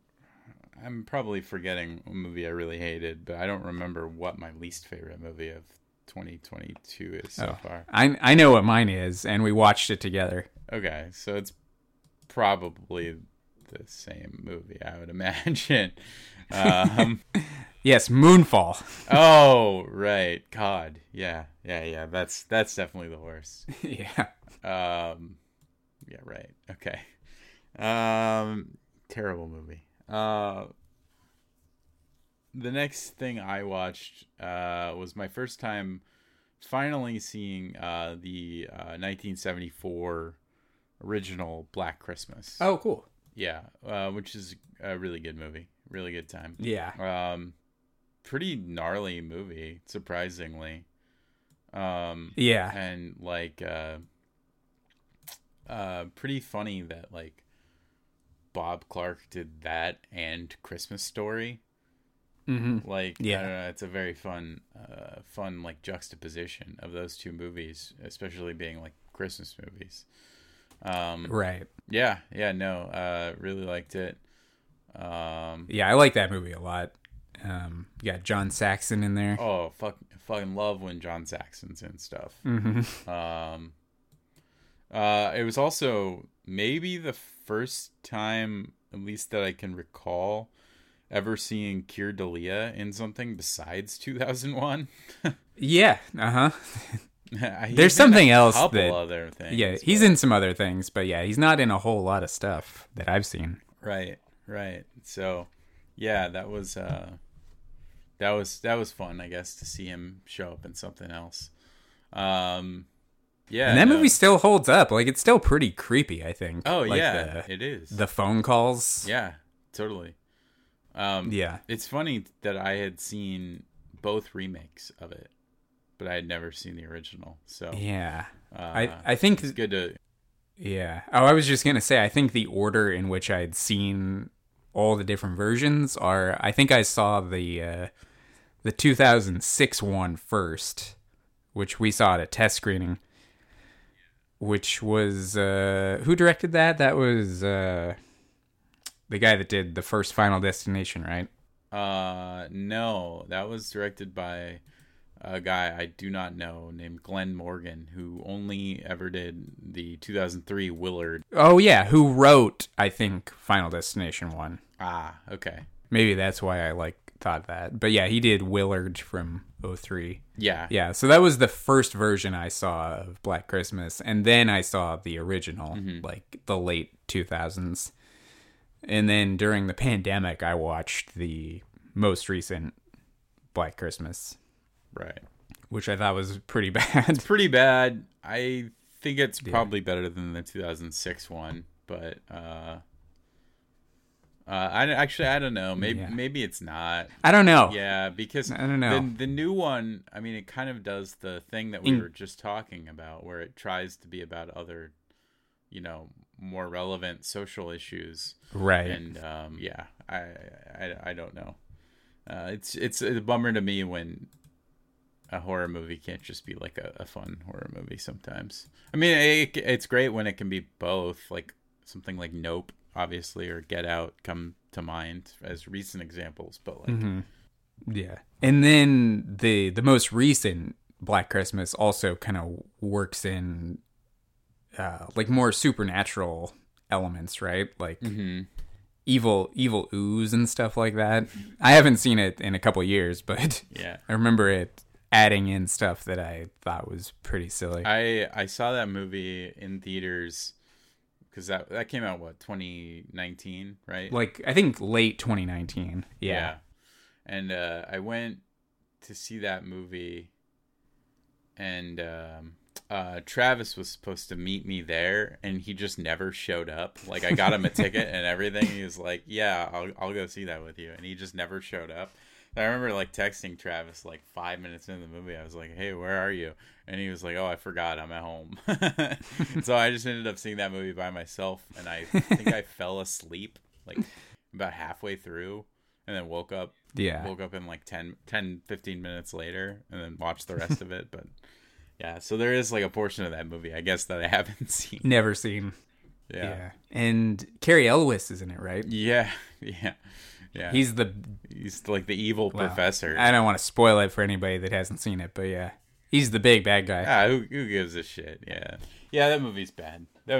Both remakes are bad, though. Yeah. Just see the original. Yeah, you should definitely see the original if you never have. It just got a great Shout Factory, I think, restoration on 4K. Oh, on 4K? If anyone's a nerd like me and buys that stuff. Yeah. I hear a cat over there. Yeah, he like will not make up his mind what he wants. So I keep having to like let him in and out, and then I just hear meowing right outside the door, which my mic is probably picking up. Well, we can mention that we're gonna get some animal noises on the podcast. All right. What was your next movie? Well, my next movie was, of course, Mindfield, starring the one, the only Michael Ironside. I forgot to log that movie. You gotta log it. Okay, I'll log it in real time. What day did we watch that? We watched that on, hold on, December 6th, 2022. And yeah, Minefield was another very Canadian production. Kind of like a cop thriller with like a little bit of some like MK Ultra stuff going on. Like maybe like a cop thriller meets The Bourne Identity, but with Michael Ironside. Yeah, which that makes it kind of sound a little better than it is. It's not bad. It's not bad, but it's like not great. It's the kind of movie, yeah, well, because it's so Canadian, but it's the kind of movie where if Cronenberg had made it, it probably would have been fucking awesome, but it was just made by like some guy. Right. I could read a little synopsis here. When a police detective kills a criminal, this traumatic event triggers a locked memory he didn't know he had of him being a subject of a CIA experiment. I think I read that and I was like, oh, this sounds like it could be a good time. And then I also read that it was a Christmas movie, and we were trying to watch like Christmas movies during December. So I was like, oh, this could be great. And then I also read that there was like a scene where he thwarts like a robbery at a convenience store, which I always think is a good thing in a cop movie when that happens. Especially like a burnt out cop movie. Yeah, and he's like a divorcee, and I can't remember if he's got like a drinking problem, but it would make sense. But there is like a pretty good sex scene with Michael Ironside in this movie. And when I say pretty good, I mean pretty funny and weird. Yeah, not like erotic. Well, no. Not like sexy. Yeah. Yeah, it's okay. It kind of loses steam in the last like 20-ish minutes where you don't really care how it ends, but there's some all right stuff throughout. I think my favorite stuff in the movie was him like arguing with like the like woman on the like task force, and him like calling it like lefty bullshit and stuff like that. Or not that, but like just like saying stuff like bleeding heart liberal, yeah, like that kind of stuff. Yeah, that was good stuff. That was funny. But this is another Canadian movie with Christopher Plummer. Yeah. Yeah. Who in this movie plays like the evil doctor who is kind of programming these people to be like super assassins or whatever. Kind of like hypnotizing people to be like super spies. Mm-hmm. And that was another thing I read that made me want to watch it. So if all those things make it sound like really fun, it kind of is, but not really. It's less fun. It's less fun than it sounds, definitely. Yeah, for sure. But it's not unwatchable. It's not like terrible. No. Yeah, I gave it 2.5 stars on Letterboxd. I gave it 2 just now a minute ago. But yeah. Let's see. The next thing I watched, we'll save this mostly for the 2022 episode, but saw Bones and All in theaters. The Luca Guadagnino movie. Yeah, the like cannibal romance horror drama. It's not bad. It's not bad. It's definitely got some interesting stuff in there. Mark Rylance is always a treat. I love Mark Rylance. Yeah. And then it's a good wacky performance from Michael Stuhlbarg. Yeah. Who is a Guadagnino player, I guess. From oh no, I was about to say Call Me by Your Name. I was about to say Catch Me If You Can. Yes, Call Me by Your Name. He's really good in Call Me by Your Name. Yeah. It's funny too that like, you know, obviously the guy who made Call Me by Your Name with Armie Hammer decided to make another movie, or his next, you know, movie was like a cannibal movie after all the Armie Hammer stuff. Controversy and subsequent banishment or whatever of Armie Hammer, who like I guess I don't know if you've seen any of this. I guess Armie Hammer was like selling timeshares like in the Bahamas. Like no, I didn't know that. Yeah, he's like really fallen on hard times, I guess. That's not to say that like I don't know. I guess selling timeshares isn't like an honorable profession, but like, but that's not to say like everybody who does, you know, work like that is like in a rough spot. But like, for a guy that is the like heir to the Arm & Hammer fortune and like also was a successful A-list movie star for a while, a huge movie star. Yeah, it's pretty wild that like now he's like has to do a job again, you know. Right. All right. And then after that I didn't watch a movie for quite a long time. I didn't watch anything until December 18th when I watched Silent Night Deadly Night 5: The Toymaker. Nice. Which was your pick for movie night. Yeah. Right. Yeah. And this was the second movie I've ever seen from this series. Yeah, we've watched the Silent Night Deadly Night franchise in an interesting order. 2, 5, 3 is our current order. Which, spoiler alert, we also watched 3 later in December. Yeah. And I actually own the first movie, but I've never watched it. Yeah. I mean, you've kind of seen it if you've seen 2, because like the first half of 2 is basically just a recap of 1. And 2 is a pretty great time. Oh yeah, 2 rules. Garbage day. But 5 was okay. I had an okay time with it. Pretty silly. Yeah. Oh yeah. It had Mickey Rooney. Mickey Rooney is the toy maker. Mm-hmm. The titular toy maker. And who else was in the cast besides Clint Howard? Not a huge cast. No.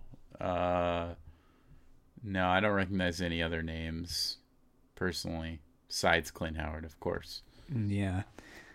But he is like a toy maker, as the title suggests, and he makes like these evil toys that kill people. Yeah. And I think my biggest complaint about the movie is that the kills are spread apart pretty far. Mm-hmm. Yeah. Like, I think there's like a good 30-minute section of the movie, like kind of early on, where like nobody gets killed by a toy. And I was thinking that's a big waste when you got this plot. And a couple of the kills are pretty good, like when that guy driving the car, that like landlord gets killed. Yeah, like the toy crawls down his throat. Yeah, that is pretty good. There is some good stuff in this. It's just kind of spread a little too thin. It's also like you should also mention that it's not a remake, but like it's loosely based on like Pinocchio. Right. Yeah, because he's a toy maker. Yeah. And his his last name is Pedo, right? Yeah, and his first name is Joe. Joe Pedo. Joe Pedo, like Geppetto. And then his son is named Pino, like Pinocchio. Pino Pedo.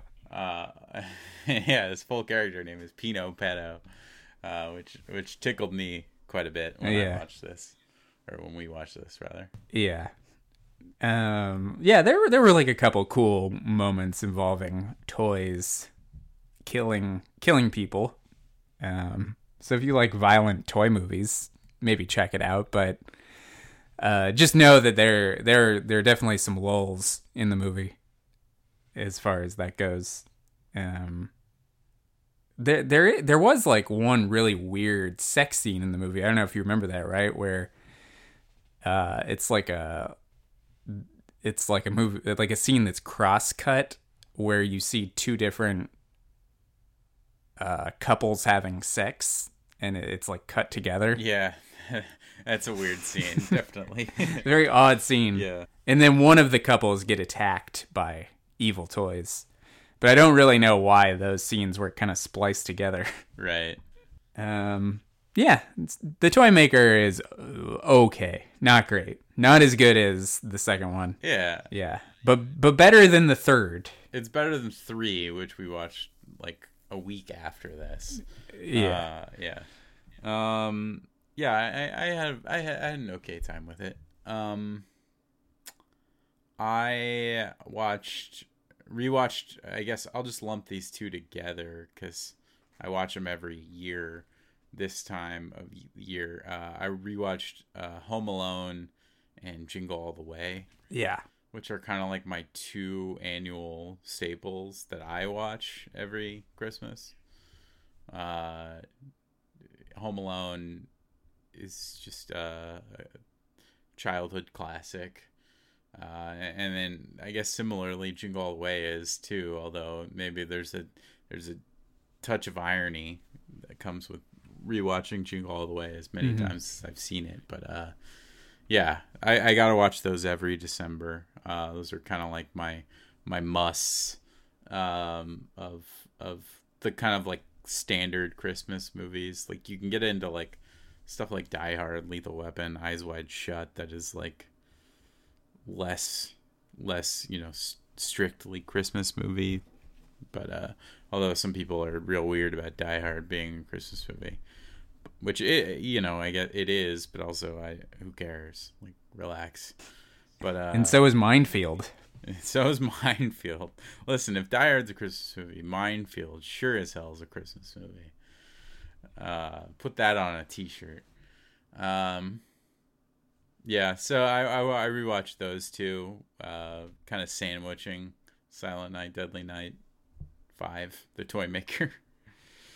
And then I watched this the same night as Jingle All the Way. I rewatched The Muppet Christmas Carol, which I hadn't seen in a long time. Oh, okay.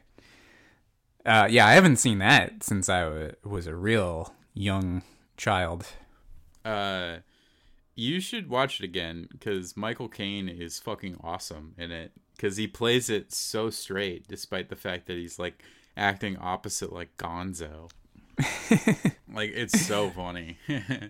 Yeah, I should see that. I haven't seen it in a really long time. Yeah. I'm not like a big Muppets person, but like yeah, it's pretty good, and it rules because Michael Caine like takes it as seriously as basically any job he's ever had. Yeah. Yeah, maybe I'll show it to my son. He might get a kick out of it. Yeah, I'm sure he would. And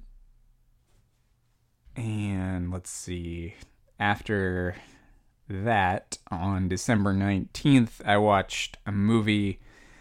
I probably won't bring this up on our next episode, where we talk about like our favorites of 2022 and our honorable mentions, because I didn't really care for it all that much, so I probably wouldn't put it like high on my list.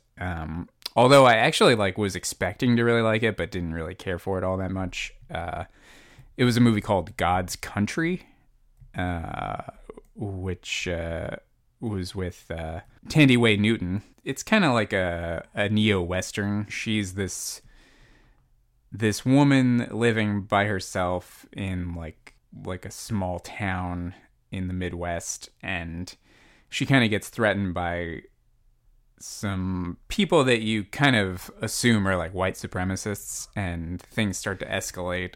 And you know, it tackles like a lot of themes in kind of a way I thought was a little clumsy. Like it tries to kind of tackle too much, I think. And if it kind of was like a little tighter and like focused more on her dealing with these people that are kind of like harassing her in town, it might have worked a little bit better. But it kind of broadens to other problems in her life, and she's like a professor at this college, and she has to deal with people kind of harassing her at work, and it just kind of seemed like they were trying to fit in like maybe too many themes. Mm-hmm. And it ended up not really working for me as well as I hoped it would. So it won't be making my honorable mentions or like top 10 list, but she's really good. Yeah. In the movie. So it's kind of it's a remake of a short film by that same director, who this was like his first feature length movie, and the short film is called Winterlight. Because I was reading about it just now while you were explaining it, and I was like, oh wow, that sounds really similar to the short film that I was looking at, which is also about an aging college professor who confronts two hunters trespassing on his property. And you want to know who plays the like main character in that? Who? You would never guess that these two actors would play like essentially the same character. The same character. So Tandy Newton and Raymond J. Barry. Oh wow! Who is the star of the short film? Which kind of sounds awesome because it's like 30 minutes long. Yeah, I wouldn't mind seeing that. The short. Yeah. Yeah. I don't know how to watch it. I don't know if it's available anywhere because it has like no reviews on Letterboxd, like no reviews on IMDb.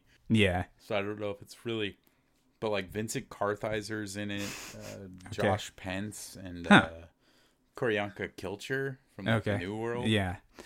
Yeah. Yeah. Because my biggest complaint about the movie is that it kind of like bites off more than it can chew, I think, as far as like subtextually. Because it's like, it kind of just feels like a movie like with a lot of good ideas and themes that it wants to kind of approach, but as a movie it doesn't really work that well. Right. It's definitely one of the like a case of a first-time filmmaker who maybe is concerned that they might never make another movie again, so they're like, well, I want to make a movie about all these things. Right. Yeah.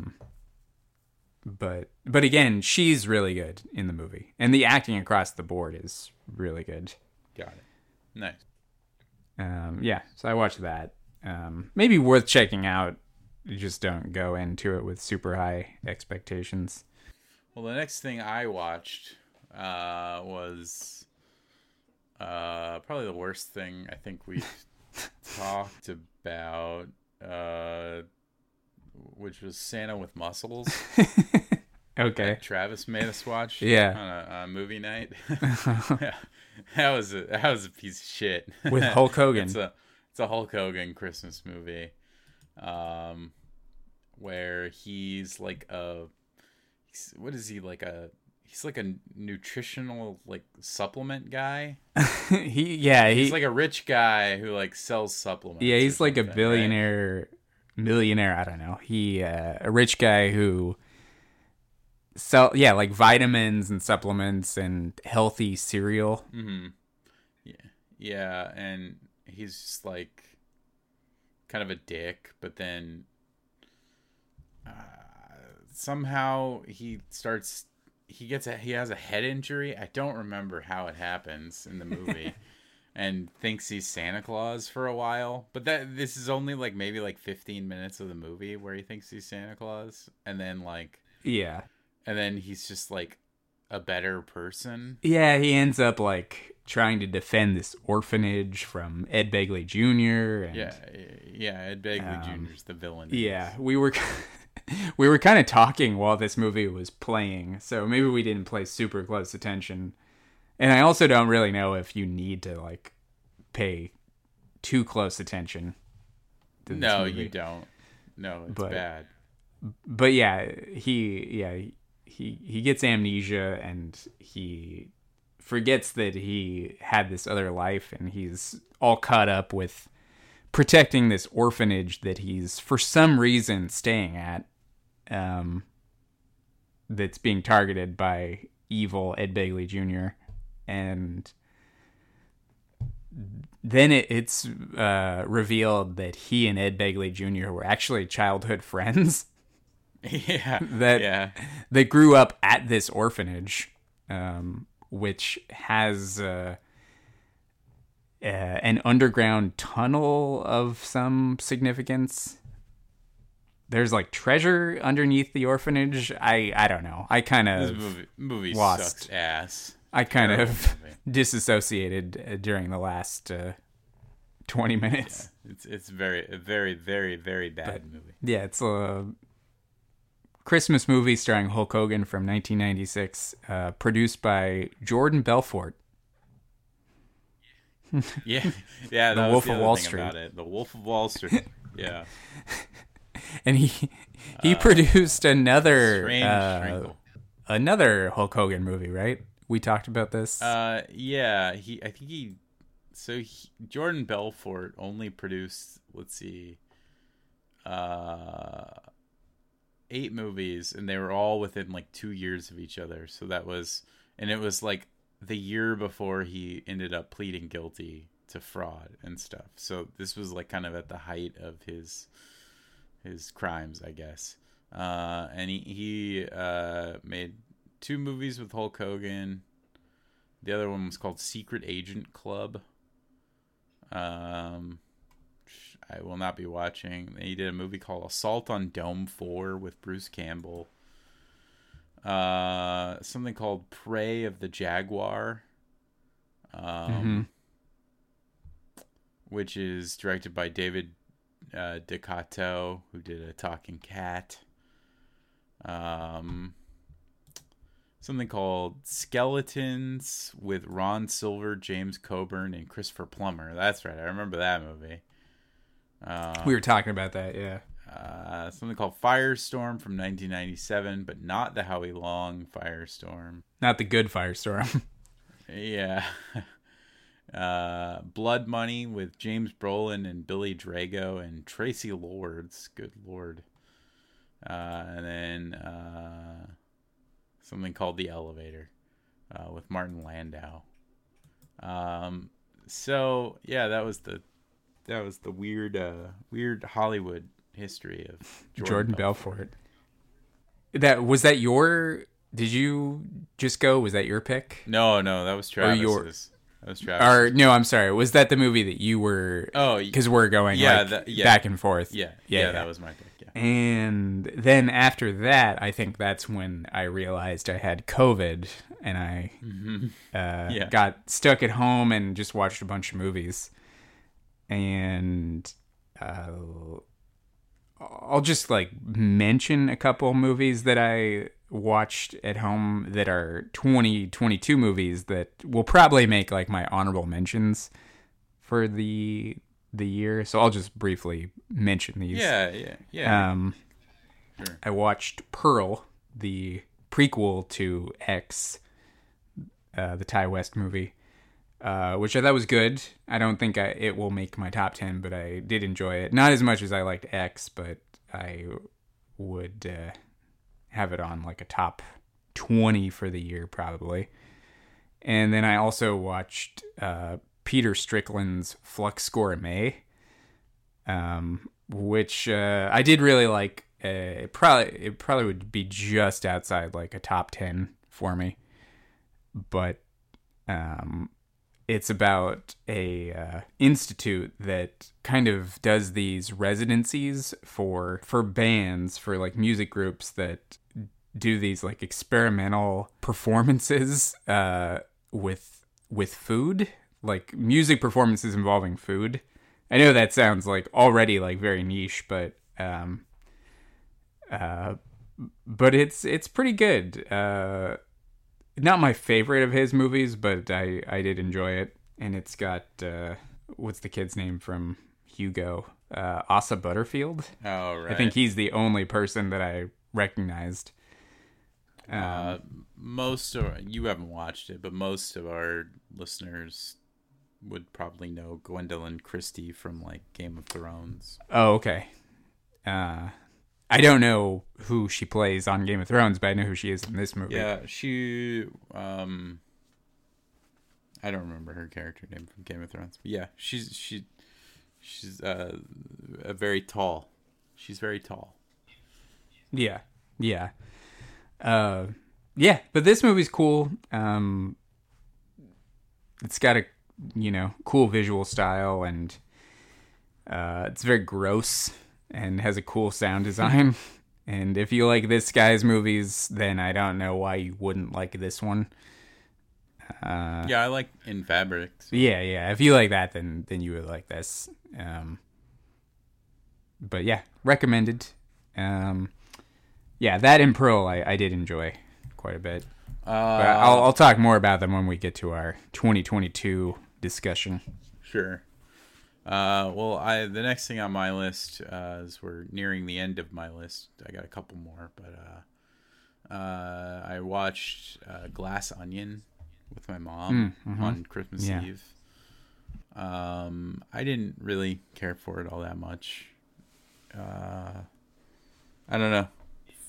Felt pretty one note. Very obvious satire of like Elon Musk and stuff. And like, don't get me wrong, that guy's a fucking idiot, but like, I didn't need this movie to like tell me that. So yeah. Yeah, I don't know. It starts off okay, and then it just becomes too much of like the same joke or the same point that Rian Johnson's like hammering home. So I don't know. I also just didn't really want or need a Knives Out sequel. Like, I think the first one's like pretty fun and entertaining enough as its own thing. I don't know why you have to like make it a franchise, but I'm sure we'll probably get a third. Yeah, I guess that's kind of how I feel about the Adam McKay movies, like Big Short and Vice. Like, yeah, I agree like with what you're saying, but it's kind of how you're saying it that I find annoying and smug. Yeah. Mm-hmm. Yeah. There's definitely too many like moments during Glass Onion where I was like, oh, Rian Johnson really is really proud of what he's putting on the page here. Like, you can just feel how like self-satisfied he is at times. And the whole thing just feels a little like dorm room. Sophomore in college. Yeah, it's a little too like epic. It's like, oh, this is fucking epic, dude, or whatever. I don't know. Right. I don't know. It's not horrible or anything. It's just it's a little too much for me. Not my thing. Yeah. Yeah, I'll probably watch it at some point. It's not like high on my list of things I need to check out, but I'll probably see it at some point. And then on the 22nd of December, I watched a bunch of movies that I'll probably talk more about when we get to our episode about 2022. I watched both of the Claire Denis movies that came out this year, which is Stars at Noon and Both Sides of the Blade, which I don't think they would make my top 10, but they would be probably on the honorable mentions. Stars at Noon I probably liked a little bit better. It was kind of an espionage movie, kind of. It's more of like a mood movie, but it's with like Margaret Qualley and the actor's name Joe Alwyn. Yeah, who I don't know. He's probably from some TV thing that people would probably know. He was in The Favorite. Oh, yeah, that's right. I remember him from that. He was kind of bland in this movie. But Margaret Qualley, I thought, was actually really good in the movie. Yeah, more about like the mood than anything else, I'd say. And Benny Safdie was in it. I see that looking at the cast list right now. Uh-huh. And John C. Reilly. Yeah, interesting. Yeah, kind of a cool vibe. Not great. I did enjoy it a little bit more than Both Sides of the Blade, which I thought was just more of like a kind of a straightforward relationship drama. Good performances, but nothing all that exciting really happened in the movie. It might make my honorable mentions for the year just for the performances, but script-wise, nothing super exciting. But Vincent Lindon, who was in Titan last year, was really good in the movie, and Juliette Binoche. Yeah, good performances. Movie was okay. I watched those, and then Crimes of the Future was the other movie I watched, which was really good and will be on my top 10. So I will talk more about that when we get to the top 10 list. Did you see Crimes of the Future yet? No, I still have to watch it. I actually meant to cancel my Hulu subscription, and I forgot to do it in time, so it renewed for another month. And then I noticed that Crimes of the Future was on Hulu, so it kind of worked out perfectly. So I'll just watch that and then make sure I cancel it after I watch it. But no, I want to. I'm going to watch it before we record that episode. It's really good. I have a handful of movies that I'm like kind of like are my must watch before we record that, and that's one of them. Yeah, I got a few more to watch, but I'm glad I was able to fit that one in. Yeah. And then one more real quick. On the same day, I watched a movie that Travis actually got me for Christmas called All American Murder, which was a direct-to-video slasher movie from the early 90s, starring Christopher Walken and a guy named Charlie Schlatter, which I don't really know too much about him, but I know he was on Diagnosis Murder from the early 90s, that show with Dick Van Dyke. And it was like he plays a kid that is a college student that gets framed for this murder, and he has to kind of figure out who set him up, and every time he suspects somebody that he thinks the killer might be, they end up getting killed by the killer until he eventually figures out who the killer is. But it's like pretty fun. It's like it kind of reminded me of like a Michael J. Fox movie from like the late 80s that kind of a vibe. Like, he was a very like Michael J. Fox kind of character. Yeah. But it was pretty fun. And it was was it a Vinegar Syndrome? Yeah, it was a Vinegar Syndrome Blu-ray that Travis got me. So it looked fantastic. And it's this like shitty movie that went straight to DVD in the early 90s, like 1991, I believe. But yeah, it was pretty fun for what it was. Yeah, so that's all I watched on this one day. I followed up those 2 Claire Denis movies with All American Murder. Well, you gotta. It's like a palate cleanser. You gotta switch it up a little bit. Let's see. I've got 3 more movies on my list. You might have a few more than me because you were home with COVID. Right.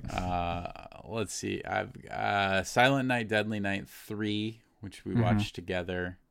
Yeah. We already alluded. It's pretty bad. It's the worst of the Silent Night, Deadly Night movies that we've seen. Kind of a weird movie, though. It's very like more serious, right? Yeah, more moody and a little more psychological than the other ones. Like a little more Twin Peaks, like David Lynch than the others. Oh, yeah, that was we kept talking about that when we watched it, that it clearly came out right around the height of the Twin Peaks like craze, because it's got people from like Richard Beymer. It's got Richard Beymer. Like from Twin Peaks is in it. Also, it was Tony from West Side Story. And Laura Herring, who would later be in Mulholland Drive. Right, and Inland Empire, yeah. And then Jim Ladd from Twin Peaks also, right? Isn't he in that? Or no, Jim Ladd's the KLOS DJ. He is the same Jim Ladd, right? Yeah. Yeah, that is the same Jim Ladd. And he is in this movie. No, I know he's in this. I was trying to. There was one other person that was in Twin Peaks that was in this, wasn't there? Well, there's Bill Moseley from like the Rob Zombie movies. Yeah, I thought there was like one other person that I recognized from Twin Peaks, but maybe not. But pretty bad. Yeah, pretty bad, I'd say. Yeah, not a good one. Maybe like interesting in that it's maybe more serious than you'd expect from a movie from this series, and a little more like has a pacing that's a little more patient than the other movies in the series. But that doesn't necessarily mean it's a good thing. Right. And it's also directed by Monty Hellman, which I didn't notice, who did like 2-Lane Blacktop. Yeah. Pretty interesting. Yeah. So there is one other guy that was in Twin Peaks. Eric DeRay is his name. DeRay. I'm not sure. Oh yeah. Yes. The ponytail guy. Yeah, right? Yeah. So he's on Twin Peaks, and then he's in Firewalk with Me also. But he was played in this. Leo on Twin Peaks. Right. Yeah. So there's multiple connections to it, and it's very obvious when you watch it that that's like what they were going for. Yeah. So then I continued watching like movies that I wanted to catch up on from 2022. I watched Decision to Leave, the Park Chan-wook movie, and I watched After Yang, the Kogonada movie. And really liked both. Those are definitely going to be like in probably my top 5 or 6, I'd say. So I will definitely be able to talk more about those when we get to our top 10 list. Same. Yeah, those are both really good. You watched Decision to Leave on Mubi? Yeah, I watched Decision to Leave also. Loved it. It's probably my favorite movie of the year so far. I have not seen After Yang yet. I want to. It's on like Showtime, I think. So Yeah. I can watch it. I bought the Blu-ray, so I could let you borrow it All right, if cool. you'd like. Yeah. And let me see. I got 4 more. So since you have 2 more, I'll just really quickly say a couple things that I watched around Christmas time.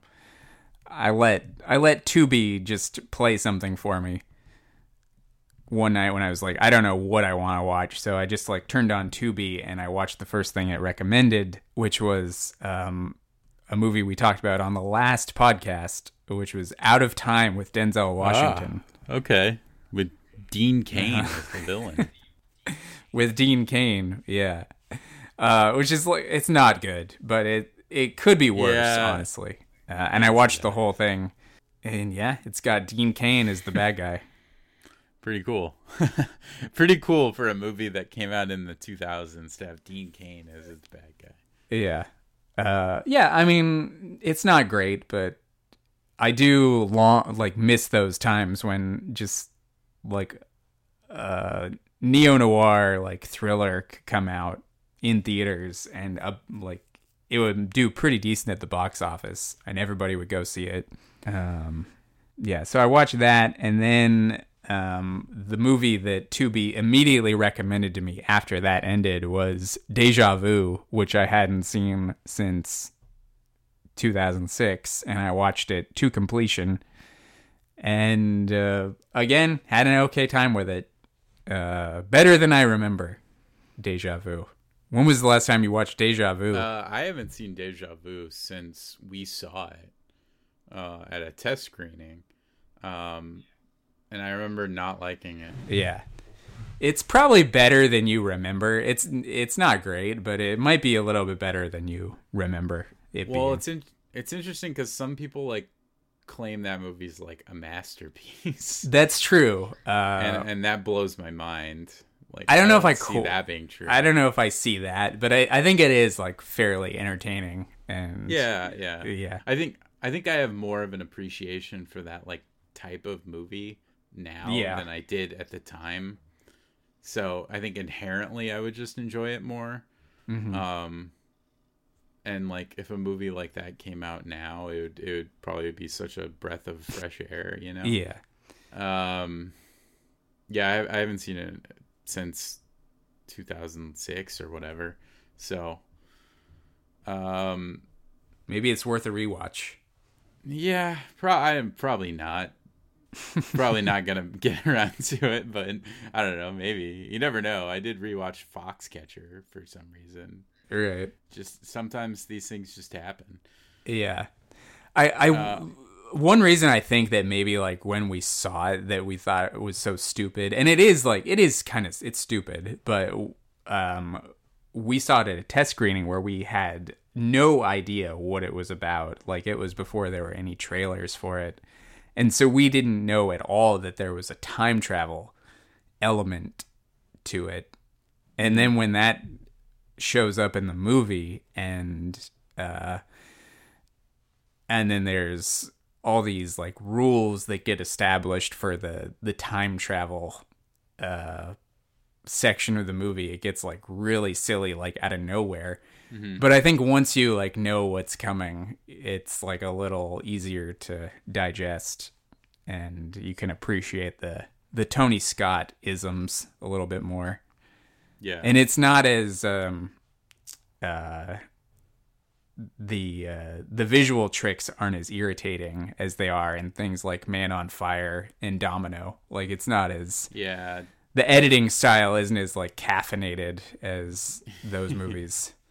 Domino's the one Tony Scott movie that I will not allow to be culturally reappraised. You will not convince me that Domino is good. I'm sorry, that movie's yeah. But yeah, so I watched those 2 Denzels. Nice. Back to back. Yeah. All right. I apparently actually watched Deja Vu on Christmas. I didn't realize that. Was it like as it was like? Did you watch it at like midnight, like when time was ticking over, the clock was ticking over? Maybe. I think, yeah, I watched it late at night on Christmas, I think. Okay. I watched a movie on Christmas also that I never thought I would watch. Mostly because I had no interest in seeing it when it came out last year. Yeah, you saw it, and I don't think you cared for it either. I thought it was pretty bad, but like for some reason when I was at my dad's house on Christmas Day, this was just kind of on, and we watched like most of it. I will say I didn't watch like it to 100% completion, but I felt enough to log it on Letterboxd. If someone wants to argue that, well, that's fine, I guess.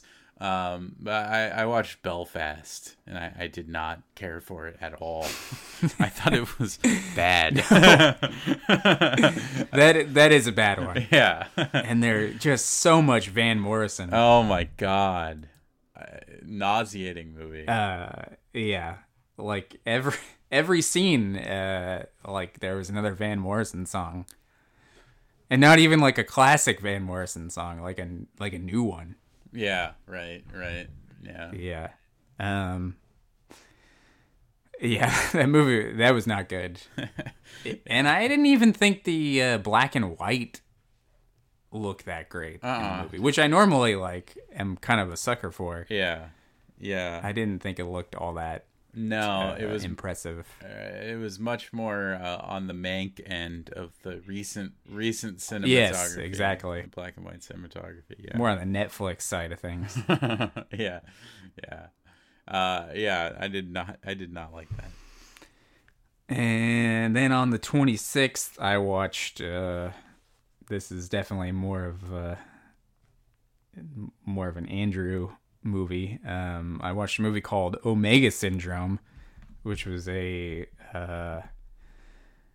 late 80s, or not late 80s, 1986 action movie starring Ken Wall, which we've watched a couple of his movies. He's the guy from Taking of Beverly Hills. Mm-hmm. It's a movie where his daughter gets kidnapped by white supremacists, a group called the Omega, which I think is like a stand-in for something like the Aryan Brotherhood, I think. Yeah.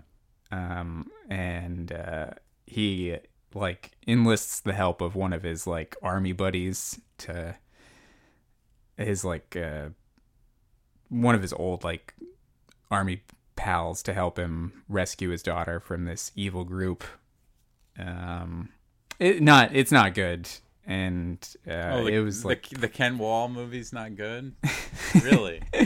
It's not good, obviously, but it's also not even a good one of those kinds of movies. Like, It's pretty boring for a good section of the film. I'm trying to think if there's even any cool, like, hey, it's that guy's in the movie. Well, Xander Berkeley is one of the white supremacists. Always good when the Zan Man comes out. And Cole Meany is in the movie as he's working with the group because he's obviously like an NRA, or I'm sorry, an IRA guy. IRA, yeah. Like who helps them build bombs.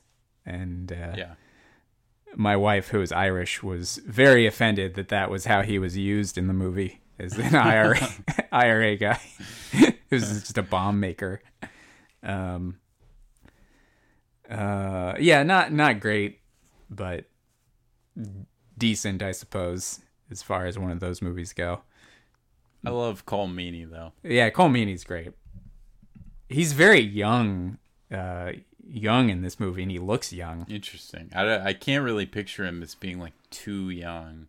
It's like my first memories of Cole Meany are on like Star Trek: The Next Generation, where he kind of just looks how he still looks, but maybe a little younger. I don't think I would really recommend the Omega Syndrome unless you were just browsing Tubi and you couldn't find anything else to watch.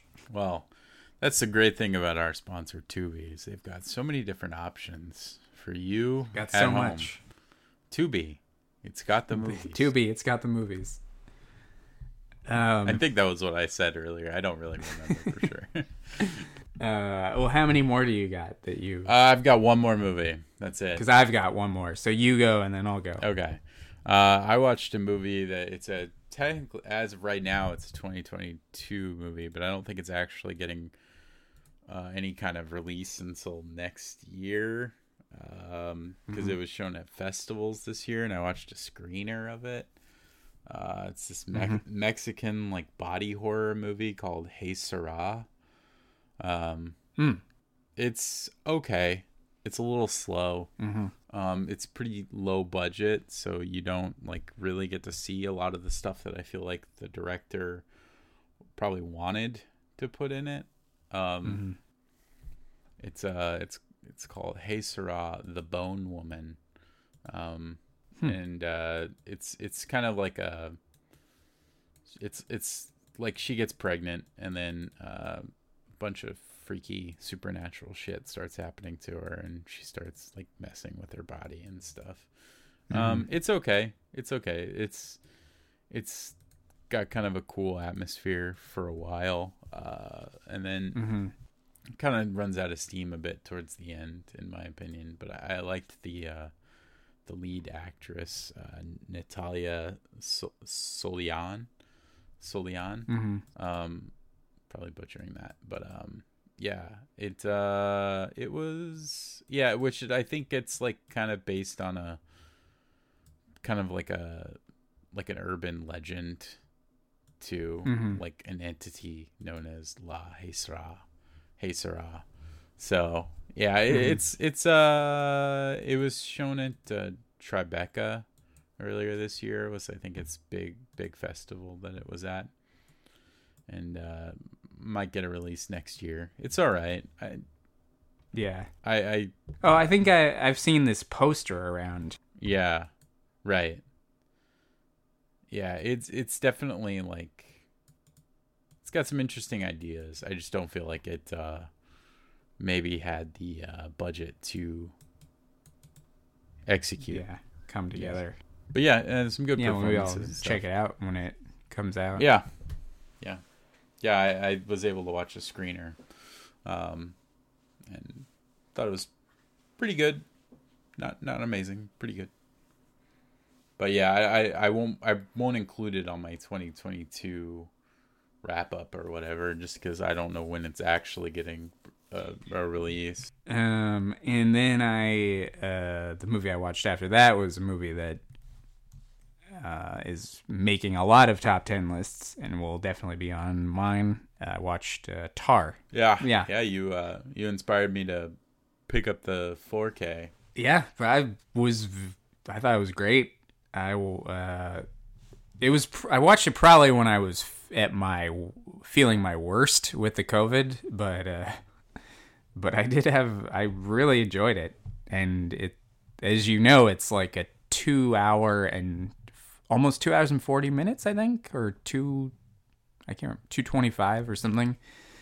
Pretty long. It's pretty long, and it's all about the modern like classical music world, and it's basically like every scene is just like a very dialogue heavy like conversation scene, but considering that it's like pretty entertaining and moves along at a pretty steady pace. It'll be on my top 10 for sure. So Tar. Yeah, Lydia Tar. Yeah, no, I'm excited to watch it. It was one I had wanted to see in theaters, and it kept eluding me. I haven't been able to get to the theaters as nearly as much as I would like this year, just in general. But yeah, and I saw the 4K for sale. And it's, for whatever reason, I don't know if there was like supply chain issues, but as of this record, it's a very hard to find disc. Like, it's going on to Amazon for like $60 or Oh, something like that last I Huh. checked. Yeah, I have no idea Weird. why. The Blu-ray is not rare at all, but the 4K, for whatever reason, I don't know if like they just weren't able to produce like that many copies for the initial like pressing or run or whatever of it. But I found the 4K for sale at like retail price, like normal like $35 or something like that. So I picked it up just because I was like gonna rent it anyway for like $6, and I'm like, well then I have a feeling I'll like it. So it's like then if I like it, I'd have to still spend the money. So I was like, well, I'll just take a chance. I don't like doing that very often with like new releases, but I since it's super hard to find right now on 4K disc, I saw it and I was like, okay, well, I'll just get it. Yeah, it's good. I think you'll enjoy it. Yeah, looking forward to it. There's let's see. Well, like what movie? There's still so many that I have to get to from 2022. Like Decision to Leave. Well, no, I watched Decision to Leave. I always get it mixed up with Decision to Leave because it's like a long title. Triangle of Sadness. Triangle of Sadness. Yeah. Yeah, I do want to see not that one. Not even that long of a title. Triangle of Sadness, Tar.